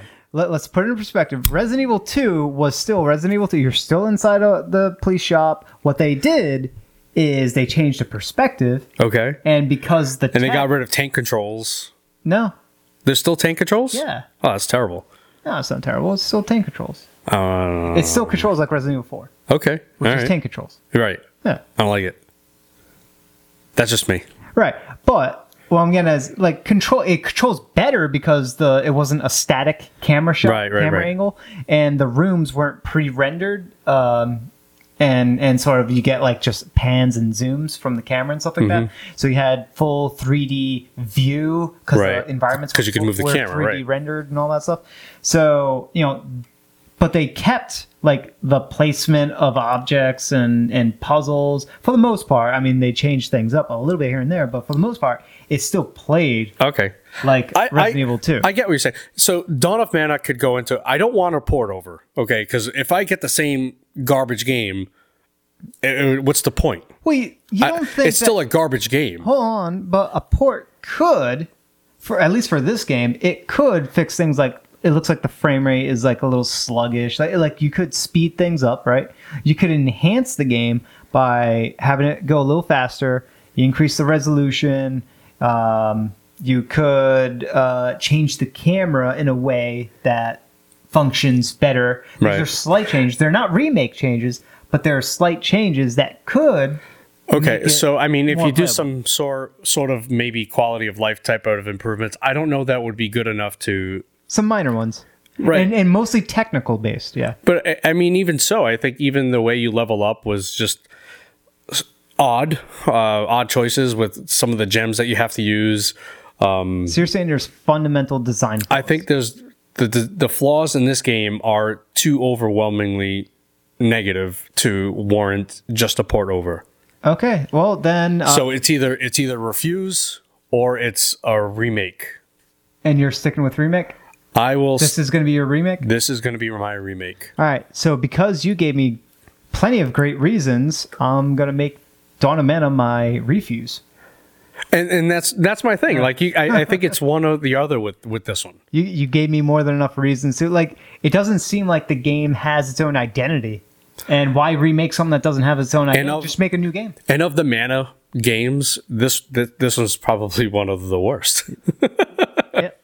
All right. So next on the list is Legend of Mana, a PS1 game. Yep. Which came out, as far as the West is concerned, it was the sequel to Secret of Mana. Yes. And I actually enjoyed this one. I enjoy it as it is. So I never played the game. The game did get played in front of me by a friend. A friend rented the game and just like continued to play it. We thought that there would be multiplayer in it, and I think there is, but it like takes a while for you to actually unlock it. I don't know if there's I never played Mana games multiplayer, so it was always just a single player experience.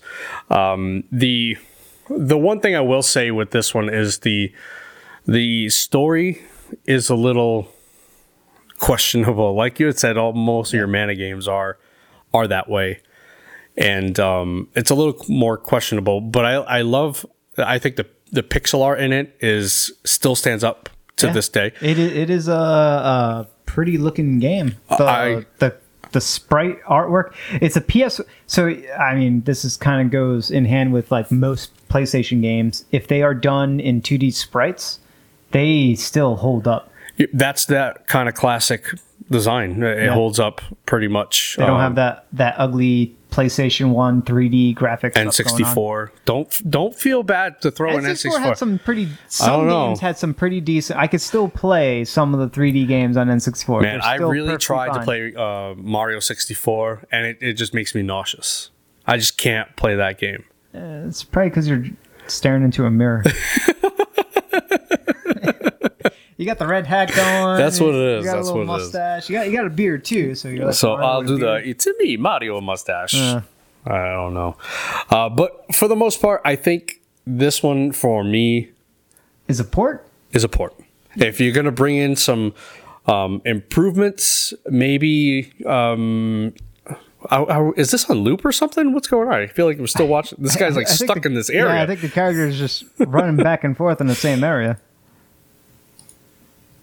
For me, I think this is I think there's lots of stuff that's salvageable for this, but there are some problems.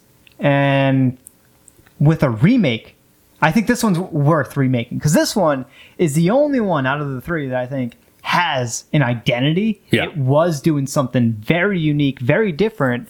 The combat system was very weird. Like you had no buttons. Your buttons were skills that you had to acquire. Right. And you mapped those to all of your buttons. And that became your character build. It was definitely, like you said, it had its own kind of quirkiness, its own identity. Yeah. You could see some of that, it's like a 3D flame effect in a pixel art environment. So I think it's really doing some really cool things. Yeah. And, if you were to remake this, you could make it. Like, how would you make it? Would you? You could give it the full blown 3D treatment. You could go. You could do a lot with this, taking the fundamentals of the game mechanics, which are the interesting part, and kick it up a notch. I mean, it already still looks it actually does look pretty good with the sprites doing their thing. This is actually like a pretty looking game. But obviously there's some like frame hiccups, there's some slowdowns here and there. So you could probably like make it play smoother and control better. That's probably the main areas that you could improve with this. And also you could, given modern 3D engines, you could do 3D on 2D. I would love to see this run on the Octopath Traveler engine. Just take this game, bake it right into Octopath Traveler, add all of these dazzling lighting effects, 3D lighting effects, etc. Like this could really shine like a special diamond, and then also bake in some multiplayer if it didn't already have it, and make it easier to get into the multiplayer. Right, that's the thing with Mana games that I really dislike.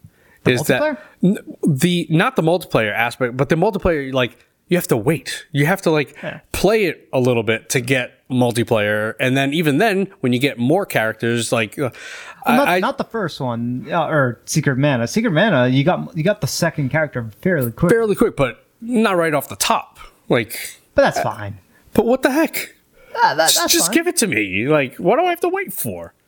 The only RPG that I can think of that was multiplayer that gave you a second playable character immediately was Tales of Symphonia. And Graces. So they're essentially like just a AI someone. And Vesperia. So most of your Tales games. Well, Vesperia, you're single player for a little bit. No, you had repeat. Oh, okay, yeah. From the get go, yeah. Right from the start. It was only 2-player. Now you didn't unlock the full 4. Right. But you did. A lot of the Tales games, you did actually have more than just one character available to you. Yeah, so that's the thing with those. Like, it takes a while to unlock 4 in Tales of Vesperia. It did. Yeah. If you wanted to go there.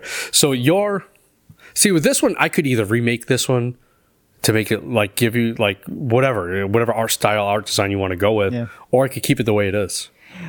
I agree. You could actually just port this over. So you, what was that term? What was the R? Remaster. Remaster, yes. Yeah, I could totally see this getting a remaster treatment, and I would be content with that. But there's an opportunity to remake this, and I would absolutely You would give it to remake that. it. Because, once again, I see something special here that I don't see in the other two. Right. Something worth more attention Yeah, to. I think you're right. And if there's any quality of life fixes, Yeah. make those happen. And the last one. Children of Mana. Yeah. What do you This think? is my refuse. Yeah. This is my meh. I don't need it. This would have been my refuse, but you convinced me to Convince put you that otherwise. for somewhere else. Yeah. This, I mean, I don't think it's a bad game. It's not terrible. It does incorporate your co-op. It feels very overly complicated for no reason. Like when you go to your overworld, you have to select a different, like an area of the map, and where you select that is very important into where your dungeon is, and it's really kind of, like I said, it's confusing in that aspect. And this is one that I've only just seen people play. I've never actually played it, so it's difficult to say, and maybe that's part of the reason why I'm refusing it. Well, certainly this one does not deserve the remake status, simply because it is a remake. It is yes. So it's already been remade, and the sprites actually, they look good. Like, Yeah, they don't look bad. it's impressive looking of a game. There's not as many animations as you would like the water in this particular part of the video could clearly be animated a bit better than what It doesn't is. look like water. It just looks like different terrain. Yeah, it looks like blue grass. Yeah, and you got the damage numbers. It's actually running pretty well. Like it's This might be on an emulator as well that this video is on. yeah, but it's running pretty good, smooth wise, right? I don't imagine like this person doing a speed run clearly is running this thing faster than what the game would actually Right. run. If it's a speed run, they kind of have to Follow the rules, yeah. mimic the original behavior. So it looks pretty decent. I think this could get the remaster treatment, right? It could. You remaster it, and being a sprite-based game, that means kind of like HD sprites. You're basically keeping everything there, and you're updating the artwork. You're not sort of remaking anything. I guess technically you're remaking the artwork because it's sprites, and sprites don't benefit from a resolution. No, increase. not necessarily, but they scale. They scale Yeah. well. And one thing you'd have to take into consideration, obviously, you got the dual screen, so you'll have to replicate that menu system on the secondary screen somehow. Yeah. I'm sure you can make a mini map and as you're dungeon crawling and just be fine.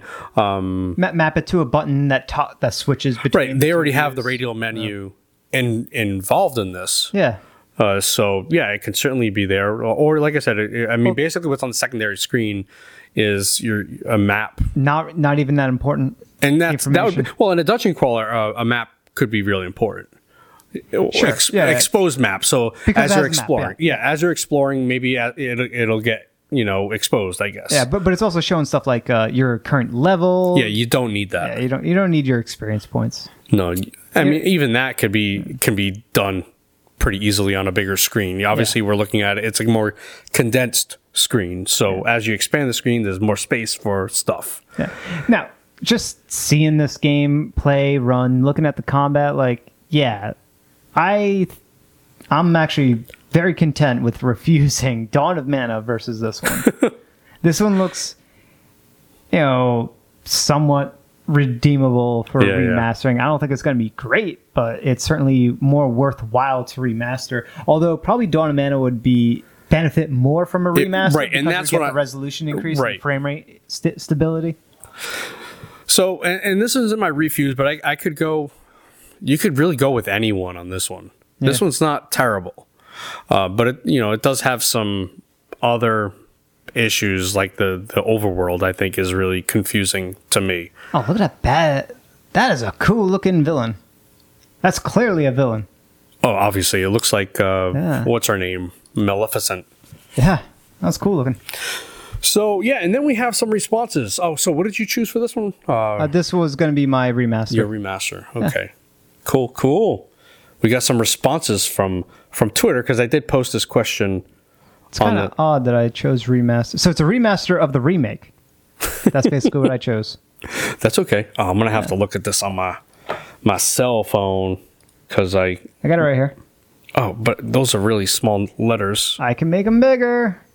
Ah, look at that. I got magic fingers. Look at that. All right, so I posed the same question to Twitter, and we got a few responses. So the gamer to the right at the gamer to the R1 said, refuse children, which is what I said. No, yeah, that's what I said. Yep. Reuse Dawn. Which is what neither of us said. No, I don't know if I'd reuse that at all. And remake Legend, which is what I said. And I actually like this. You like that? Children, I'm okay with refusing children as well. And because I said, as we said, we're remastering Dawn, which means it has the biggest potential to benefit from a remaster. Yep.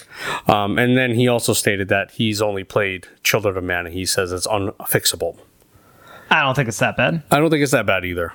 But it's also the OG. OG. Yeah, it's the first one of the Mana series. All right, and then you got Sergio Martinez at the Pollo Pot Pie. I most want to remake a Dawn of Mana. Just change it to a regular leveling system and polish the physics of the whip to today's standards. Would also be nice if the locations you went to felt more connected in some way via an actual world map. Ah, look at that, to traverse or something else. We have some bad eyesight over here. Oh, what are you talking about? Those weren't they weren't really close to you. Yeah. Anyway, maybe I need to get my eyeballs another look-see. But yeah, I mean, I would also remake. I agree. I would remake Dawn of Mana. What he's asking for is certainly remake stuff that requires a remake. Right, and it is one of the games that really would benefit the most of it. Either refuse it outright or redo it. Yeah. You know, keep kind of your main plot points. I'm still concerned about that identity. Yeah, maybe they could fix that. It looks so much like Kingdom Hearts that even when they remake it, they're probably just going to make it like Kingdom Hearts again. Yeah, I don't want to play that. I wouldn't want to play that either. Yeah. I'm not even a fan of a Kingdom Hearts game. Yeah. All right, and then we have 2Isle at 2Isle 2. He would remake Legend. Yep. Reuse Children. Refuse Dawn. Hey, that's my picks. There you go. Your picks. There you go. I don't agree. Sensible taste. Sensible taste. I don't agree. Then let's see. I know Chris had some thoughts of his own. If you would mind scrolling down. Oh, scrolling down some more. Oh, I see. Yes. So CR Magic, Chris Rothenberger said, remake Legend, reuse Dawn, and refuse Children. That's what I said. That's sensible taste. Thank you, CR Magic. You didn't say that. You said remake Dawn. I didn't. You're right. I said this. CR Magic? Well, actually, no, this is the same as what the first one said. And I can kind of see it this way too, right? Remake Legend, which I agree with. Mm-hmm. And he said reuse Dawn. I can see the remastering Dawn. I can see. Well, just to fix its small problems. I don't know. I don't know that you'd be able to really do that in just a. Well, it doesn't have some. It has big problems. It has big problems. And it has small problems. Right. It has a mix of both. You're not fixing that game in a remaster. Improving like the frame rate improves the control. Right, adding stability, making it 60 frames per second, increasing resolution, adjusting the camera positioning. You could fix those things without actually needing to change the fundamental game, and that will make it play better, different, way better. Yeah, and that's a possibility in a remaster. So, So Dawn of Mana is probably the one that could be in every single category. I don't see any hate over here for Legend. Everyone is pretty much on board with the Legend train. I see a lot of remakes. I think everyone said remake. Yeah, I think Legend of Mana is probably the better of these three. And then we have Melon at Battle Tank Bob. Yeah. I love these handles here. Cool whatever you do with Legend of Mana, make it so you can freely explore instead of the screen locking up whenever an enemy is around. So that's kind of what I don't want to call what Tales of does, where they kind of, when you're in a battle where there's like an arena. Yeah. That's essentially what they're doing. Instead of an arena, they're screen locking. Yeah. When there's an enemy around. So you can focus on the fight. Rather than moving and panning. And also not doing the panning potentially is a way to sort of improve frame rate because you're not scrolling in the background. Right. Yeah, and then maybe that's what they did to to fix any issues that they were having. But generally, that shouldn't be a technical issue. I mean, the amount of extra overhead you get from panning, depending on, because you're getting sprite, and you want a repeating background, so you're kind of printing the same sprite twice, but you can crop, I forgot the term for it, but you can sort of cull part of the sprite and cull the other part of the sprite so that you're not rendering the same sprite more than twice. Whereas by not panning, you just get one sprite, it's one draw call, and it fits onto the screen exactly because you just locked it in place. But this, I'm talking about very general stuff. This does not apply to how it actually works in Legend of Mana. So I'm not saying this particularly applies to Legend of Mana. Right. But I mean, I don't mind that sort of system. Yeah. How it kind of locks you in a fixed sort of screen. It's sort of that arena style kind of fight, I guess, in some of the Tales of games. Yeah. But yeah, awesome. I love the interaction here. Great. Thank you all for responding to that. Now, let's see here. Let me go on my cell phone for a second. I know what's coming. Because I completely forgot about this. you're applying for a job. I am. You're applying for a job. You mentioned this at the start. You I did. already signed me up for something. I signed you up for something. Yep. I actually posted this on our Twitter beforehand, and I knew you weren't going to check it, so. Not all the questions. I think I did about half of the questions. Now, these are going to be quick hit questions. Yes. So I want the first thing that comes out of your brain, I want you to answer. F-Zero. Faster than F-Zero. Is that even possible? This is That like is Street my Fighter. No, it's your answer to everything. So this is like Street Fighter Turbo. Okay. Okay. Super fast. All right. But if you wanted to be really fast, you'd say Smash Melee. Wait, is that faster than Street Fighter Turbo? Oh, yeah. You kidding me? Okay. Fine. Whatever's faster. All right. You ready? Yes. You ready? Yes. Let's get it on. All right. Name the first RPG that comes to mind. Xenoblade Chronicles. Best turn-based RPG. Let's go with Divinity, Original Sin 2. Best strategy RPG. Is that what it's called? Yes. Okay. Definitive edition. Best strategy RPG? Yes. Ogre Battle 64. I knew that was coming. Best character in an RPG. Magnus from Ogre Battle 64. Ideal number of party members in an RPG. As many as you can get. Let's go with the Final Fantasy VI, however many that one has. All right. Best RPG world you'd love to live in. Xenoblade. Oh, I'm not sure which one. One or two. One or two? All right. Best weapon in an RPG. Wow. You pass. Come back to that one. I do not pass. No, you know what? The Monado. Monado. All right. So we're back at Xenoblade. All right. back to Xenoblade. Most memorable quote in an RPG. Do you have one? I know this one might be harder. Yes, Tales of Symphonia. Dwarven Vow number 1. Justice and love will always win, or something like that. Something like the that. Dwarven Vows. The Dwarven All Vows. of them. Awesome. Most memorable side quest in an RPG. Fallout 3 with the weird vampire people that lived underneath the train station. Oh, yeah. Oh, man. What the heck That was so weird. Right by the escalators? Yeah, I think you had to get blood for them or so. Yeah. You had to feed them blood packs or whatever. Yeah. Something like that. Yeah, that was weird. I remember that, too. No, you know what? Better than that, though, was the Abraham Lincoln one in Fallout 3. I loved that side quest. It was so good. Fallout 3 had so many decent and good. The great Emancipator quest or whatever. And that's when we got the Lincoln repeater. Yeah. Oh, that was so good. All right. Most visually stunning RPG. Xenoblade 2. The RPG that defines you. Xenoblade. So this is more. I call this. I don't know, we could take our time with this one. I call this kind of like the handshake RPG. So, if you were to say, it doesn't necessarily have to be your favorite game, but this is the game that you would say, all right, if you play this game, this incorporates all my This is like all my tastes. All right. In that case, Bloodborne. Bloodborne. I think that's a great answer, actually. Or Symphony of the Night. Okay. Did you play Bloodstained? Yeah. Played beat. Yep. Which one do you prefer? What do you mean, which one do I prefer? Castlevania Symphony of the Night or Bloodstained? Symphony of the Night by a landslide. Okay. I'm just... like, not even close. Because there are people who... I know... I can think of one particular person who says otherwise. They're wrong. Because Bloodstained kind of enhances or, does more than what Symphony of the Night does. No. And I played this Switch version, so I had a broken version initially. I know it's been fixed or whatever, or somewhat fixed. But the best one is probably Aria of Sorrow.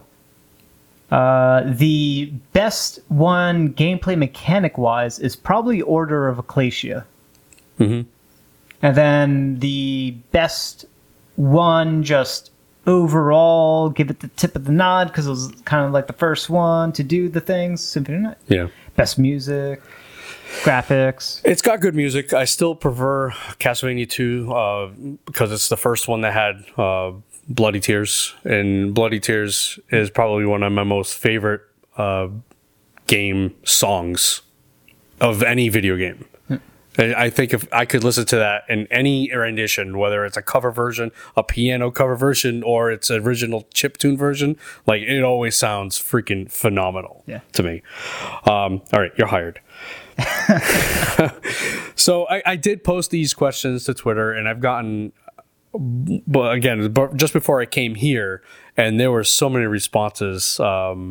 I mean, we can go over some of them if you want. Or we can go over them next time. It's up to you. Let me see if I can pull that up again. What was my final answer for best RPG that defines me? Well, you said Castlevania. I said Bloodborne. Well, you said Bloodborne. But Bloodborne is Castlevania. It's essentially, It's Castlevania. Yeah, you could say that. I will... I am going to stick with Bloodborne because it is more modern, and I think it is it's genius, perfect. I wish I could play it. I think it's definitely something that I would absolutely love. I love the environment. I love the feel of that game. Yeah. And I do have some issues with Symphony of the Night. I don't think it's perfect. It is absolutely amazing game, and I love it. But there's, there are some design issues with it that makes it has some of those quirky design elements where you're scratching your head like, how would anyone ever figure this out, kind of thing. Right. Those puzzles that only has one answer to, and it's so inside joke, inside story, right, that it's practically you have to look up a guide to figure it out. Yeah, it's detrimental to itself. The whole having the I think it was the sprite or the skull as your summon. Mm-hmm. That you need to have them equipped in order to flip a switch for you. That should almost be like an Easter egg, to something, instead of an actual way to get through the game. To get to the final ending. Right. Yeah. So for question number 1, I had name the first RPG that comes to mind. We had a lot of answers: Final Fantasy VII, Final Fantasy X, a lot of Final Fantasies, Final Fantasy, Chrono Trigger, Final Fantasy VI, Tales of Symphonia, Dawn of the New World, Mario RPG, Suikoden, Final Fantasy VI, Final Fantasy III, the real Final Fantasy VI. Which one is this? This would be at the Switch RPG. This one? Yeah. And then, like I said, everyone, it's Final Fantasy. That's really... Okay, here we go. A lot of people are going for Final... That's one of the first things people think of. That was what? The... Number one. Yeah, okay. Name the first RPG that comes to mind. Mm-hmm. Then I didn't. Like I said, I asked different questions. It was only 5 of them. I could have done them all, but I didn't. Number 2, best RPG world you'd love to live in. Final Fantasy. What is that? 14. You skipped Hyrule, but they said Ocarina of Time version. Wait, Hyrule. Now this I would totally pick Breath of the Wild. Oh, you didn't. Now here's the thing. This is Rich. He's one of the staff members at Switch RPG. And he totally is doing this to bother me. That's not right. That's John Harvey. Oh, I'm sorry. What do you? Johnny Darkfang. Oh, we have it in different orders here. That's why. Yeah. And Rich, he also did it, but he did it on purpose. I know he did it on purpose. Pokemon's a pretty good pick because it's still very much like real world, like real life. Mm-hmm. kind of world, but with Pokemon in it. And they made a movie. Detective like Detective that. Pikachu was a pretty decent movie, decent flick. So that's pretty good. I like that answer. So what's Spira? Spira, isn't that part of Xenoblade Chronicles 2? No. No? No. Spira. I'm not sure. Clue. The world of Xenoblade is Spira is in Almyra. the original Final Fantasy. Okay. I think Almyra is the name of the world in Xenoblade 2. Okay. I think. Don't quote me on that. I'm quoting you. Don't quote me. You're wrong. Again, yeah, Pokemon, Star Ocean. I'm actually surprised in Star Ocean. Now, I don't know if I'd ever want to live in some sort of sci-fi Star Ocean or Xenoblade Chronicles X. X. Wow. Okay. X? Really? X? You want to live in that world? Look at those giant freaking like dinosaur-esque monsters. No, that's cool. But With the mechs. you're gonna live in a city that has, an artist that has one good hit song and is gonna play on loop over and over and over again It's such a good song. throughout the entire city, and there's only one city. But you got mechs. You do have mechs. I mean, that's kind of cool. You You do just get to fly around. get to fly around anywhere So you you get want. to leave the city. Uh-huh. Yeah. Quick. Yeah. Very quick. I'm down with that. Dragon Quest 11. It's a little towny, I guess. That's kind of a cool world. Yeah. It's so quirky. I mean, I would love to just like walk around the world and all of a sudden some like devil demon creature just like points at me and all of a sudden I come Battle. down with disco fever and I start dancing. That'd be great. Cassandra says the Pokemon world. And A there's lot your... of Pokemons here. Yeah. Another Hyrule. Oh, Well, that's Rich. That's that you were Rich. talking He's just about. being a jerk. Okay. Final Fantasy 14. See, you made them 14, small again. 12, or 11. So 2 of them are MMOs. All 3 of them are practically MMOs. 12 is... It's got a very MMO-like world. Pseudo MMO. That world is boring. Are you kidding me? 12? I don't know if I'd want to do 12. 12? 12? The world in 11 was boring. It was like drab. Well, Final Fantasy 12, that's almost post-apocalyptic, isn't it? Yeah, look, 11 and 12 are drab worlds. They are ugly to look at. Ugly. 12, and the zones in 12 were like mazes. 11, forget about it. 11, you can't... It's navigation's like you're glad it has a compass and you're glad it has a map that you can sort of say, okay, I have to go that way. You're more looking at the map than you are actually Exactly. at the Yeah, the screen. world's not interesting at all. And yeah, you run the chance of running into mobs that are like way too high level, and then you train a bunch of mobs. Like 11 is not a good Final Fantasy game. I don't care how long you played it, it still ain't good. Name the RPG that defines you. This is where I think we got some different answers here. Oh yeah. Witcher 3, Witcher 3. Final Fantasy 6. Mm-hmm.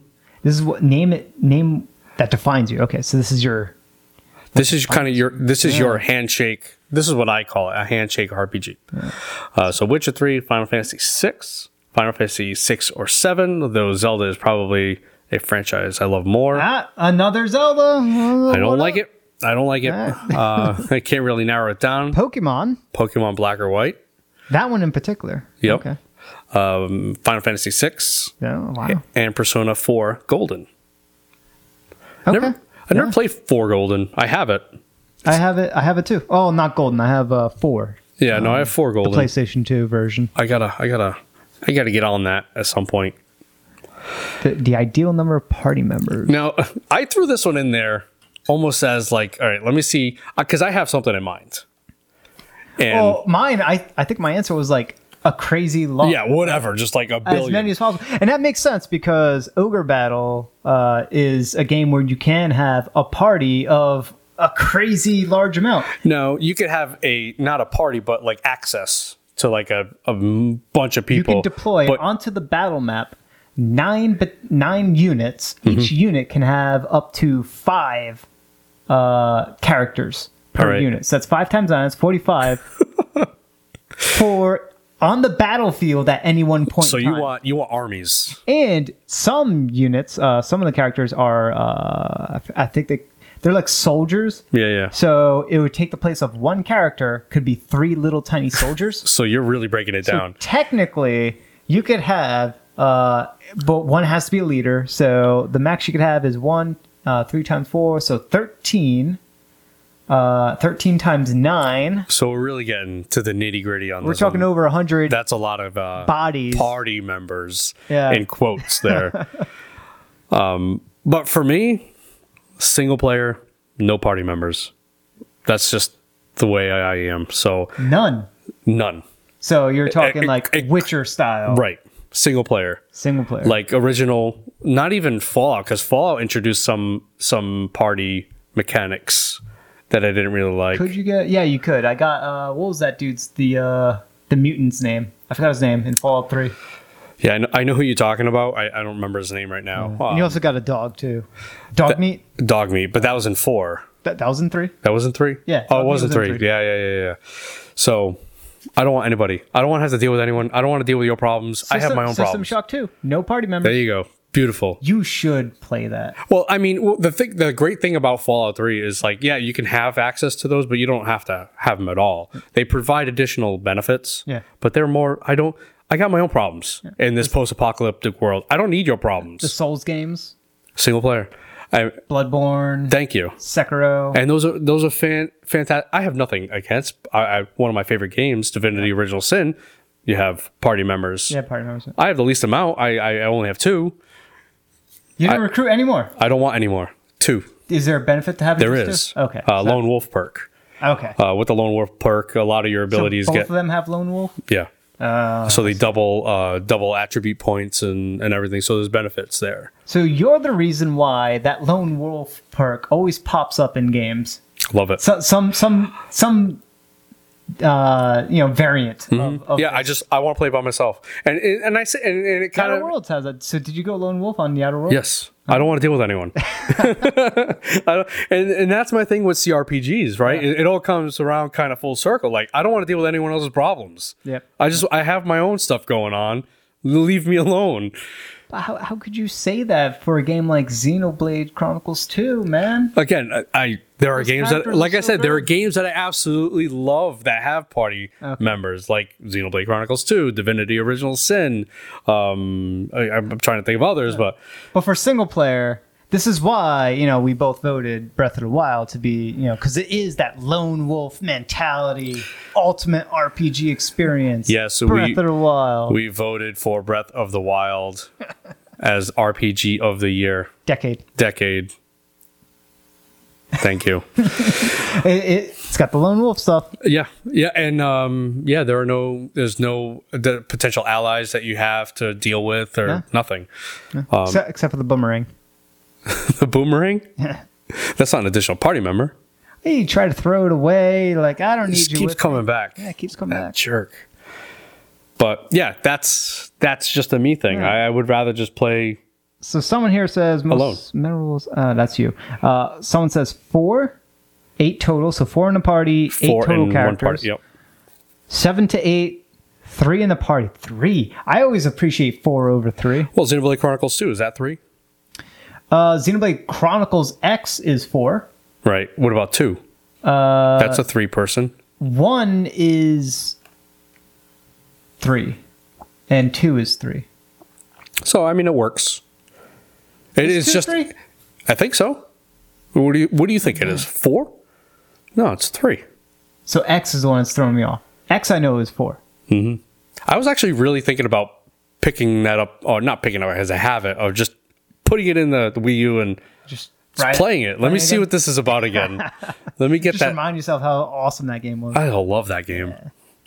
All right, so yeah, 7 8 in all, 3 in the party, and then 4 to 5. Okay, a fiver over here. Pillars of Eternity has 5 6? or 6 even. Wow, That's a 4 lot. to 6.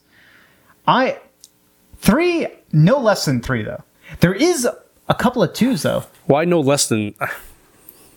2 is hard to do, but it has been done really well. I do it all the time with 2. Well, Paper Mario, Okay, Thousand yeah, Year yeah, Door. yep. That did 2 really, really well. Mm-hmm. Loved it.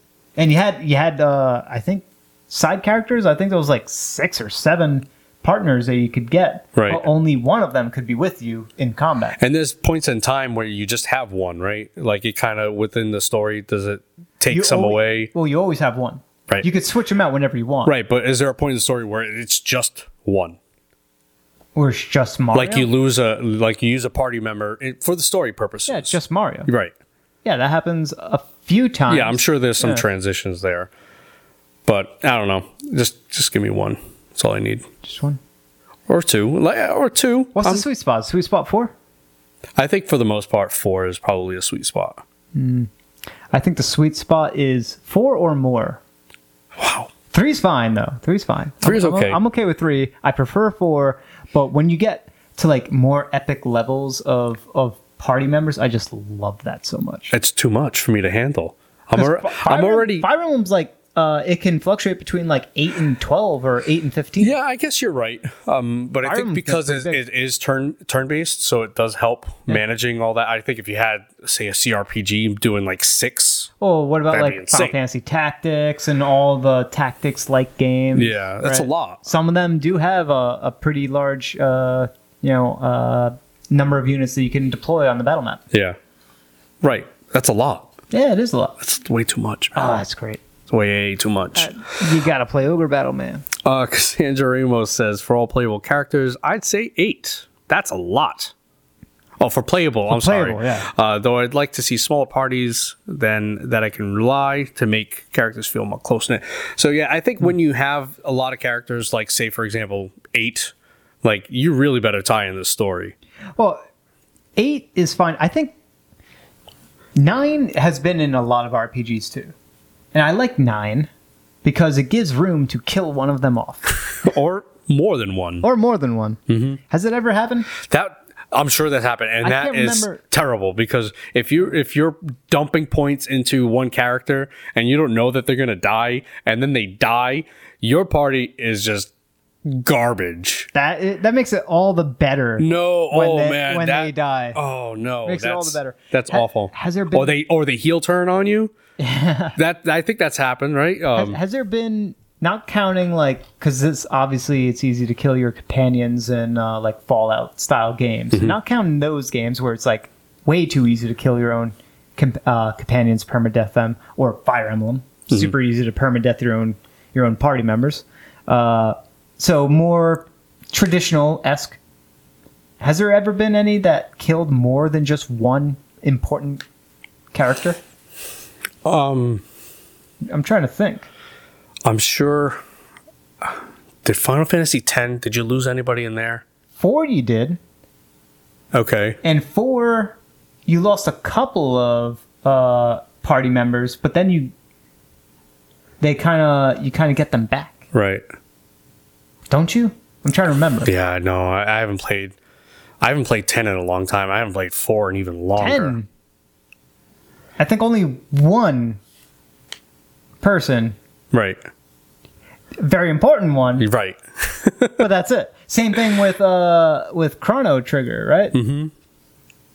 Yeah, I don't know. I'd have to do some heavy research on that. Maybe phone a friend, even. I don't know. I can't think of anything. So you think you're asking is? Oh, you know what? 2 of them, technically, and potentially 3 of them did die in Xeno.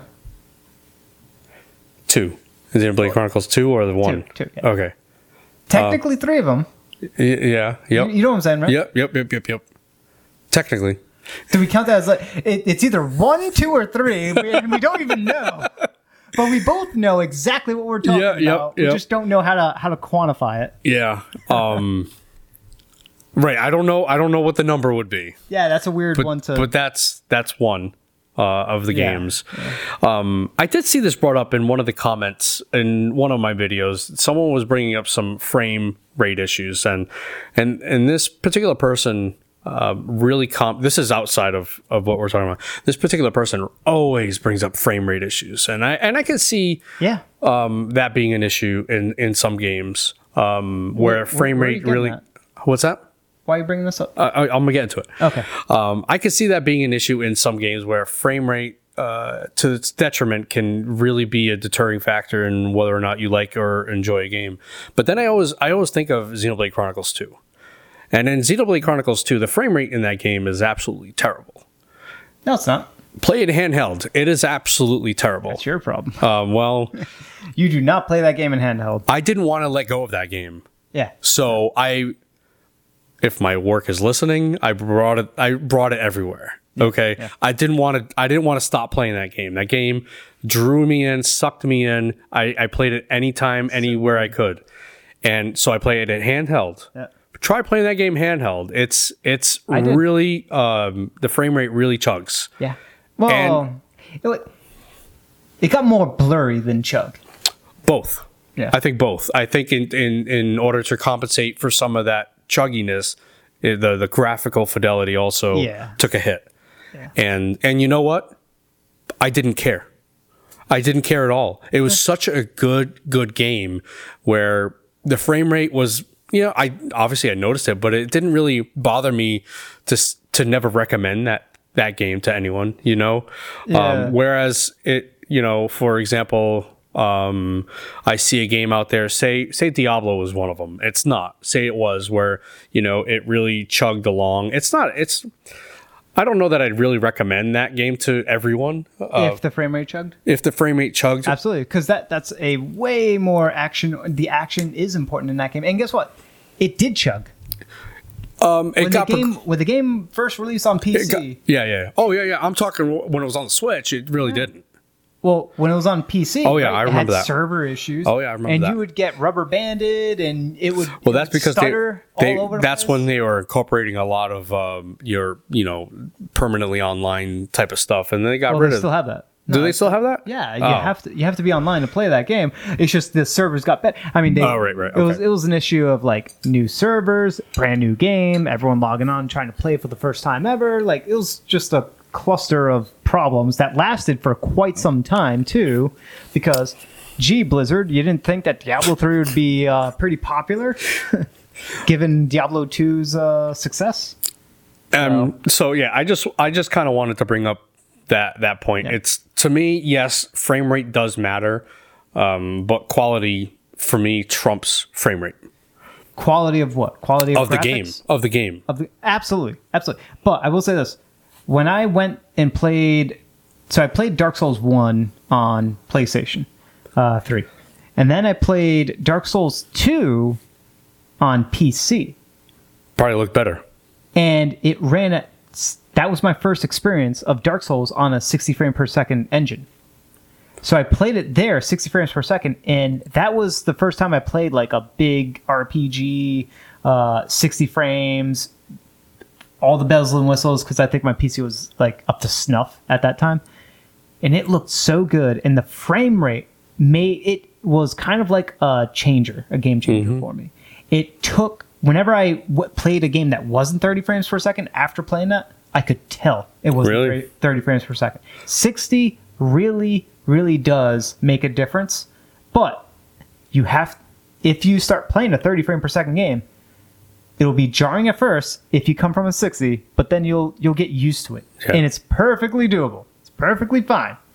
However, if I had to give a preference over like graphics or 60 frames per second, I will pick 60 frames per second any day of the week. Really? Yeah. 60 frames it's a game changer. Okay. And that wasn't the only game I played out 60 frames per second. I think it was. I know we derailed the conversation a little bit. Yeah, we did. But this is the last question. And it is the most memorable side quest in an RPG. Oh, I clicked the wrong Yeah, we got thing. Witcher 3 when dealing with the Baron's wife issues. Yeah, the Bloody Baron. Yeah. That's Witcher 3, I think, has so many great side quests. I let's think see you here. could fill this list. We got like 3 different people saying the Baron's baby stuff. Mm-hmm. We got breeding chocobos in Final Fantasy VII. Really, you thought that was a great one? That's a chore. That's building up the village in Breath of the Wild. Breath of the Wild. See, Breath of the Wild. No, listen. And yes, that is an awesome side quest. That's a good side quest. Yeah. That is a good side quest. And side quests in general in Breath of the Wild kind of sketchy, because that's not really, They're all pretty good. because even to get that side quest, you have to almost get it by accident. I think. That's just me. There is no accidents in Breath of the Wild. This happy accidents. So yeah, this is John Harvey who brings that up. So many to choose from. Dealing with Baron's baby in The Witcher, breeding golden chocobo. You were insane. Building up the village in Breath of the Wild. And he's actually hoping that they expand on that in the second edition. We got this rocket silo in clearing the rocket silo for the ghouls. I remember this is not 3, it's actually Fallout 4. I was about to say, wasn't that in Fallout 4? No, there was one with a ship. And I don't know if it was ghouls. They turned it into it's Independence, the ship, but it's like crashed into like a building, and they turn it into an airship, and then you clear it from its problems. You get it working. Yeah. They take off, and it crashes into another building. And it's actually a pretty funny side quest in Fallout 4. One of the few. I think I was on that side quest when I stopped playing. I forget what the ship's name is. I think it's called the Independence. But. Shout out to Tales of Symphonia, rebuilding Lewin. Yeah. No way. There ain't no way. Did you play Tales of Symphonia? No, I'm just saying no way because you like it. Witcher 3 Bloody Baron, I think, is for the most part is the general consensus. We got another Final Fantasy VI, Shadow's Dream, Skyward Sword. Wow. Oh, there we go. In which Colin asks Link to deliver a love letter to Crane. Wow. Either a love triangle gets resolved or Colin gets a visit from the bathroom ghost. Wow. Wow, that's a deep cut right there. That's awesome. That is deep. And she is, I Final think... Fantasy 9, look at that. Another Chocobo thing. Man, what is with people in their chocobos? I don't know. It's unbelievable. And Chrono Trigger. Yeah. I'm not going to mention the event. But awesome. So thank you guys for responding to those. I'm going to retweet those. So we'll see if we can get some more responses. And thank you for answering those questions, Johnny. Yeah. I really appreciate it. So that's going to wrap up today's episode. Episode 58. Holy shnikes, 58.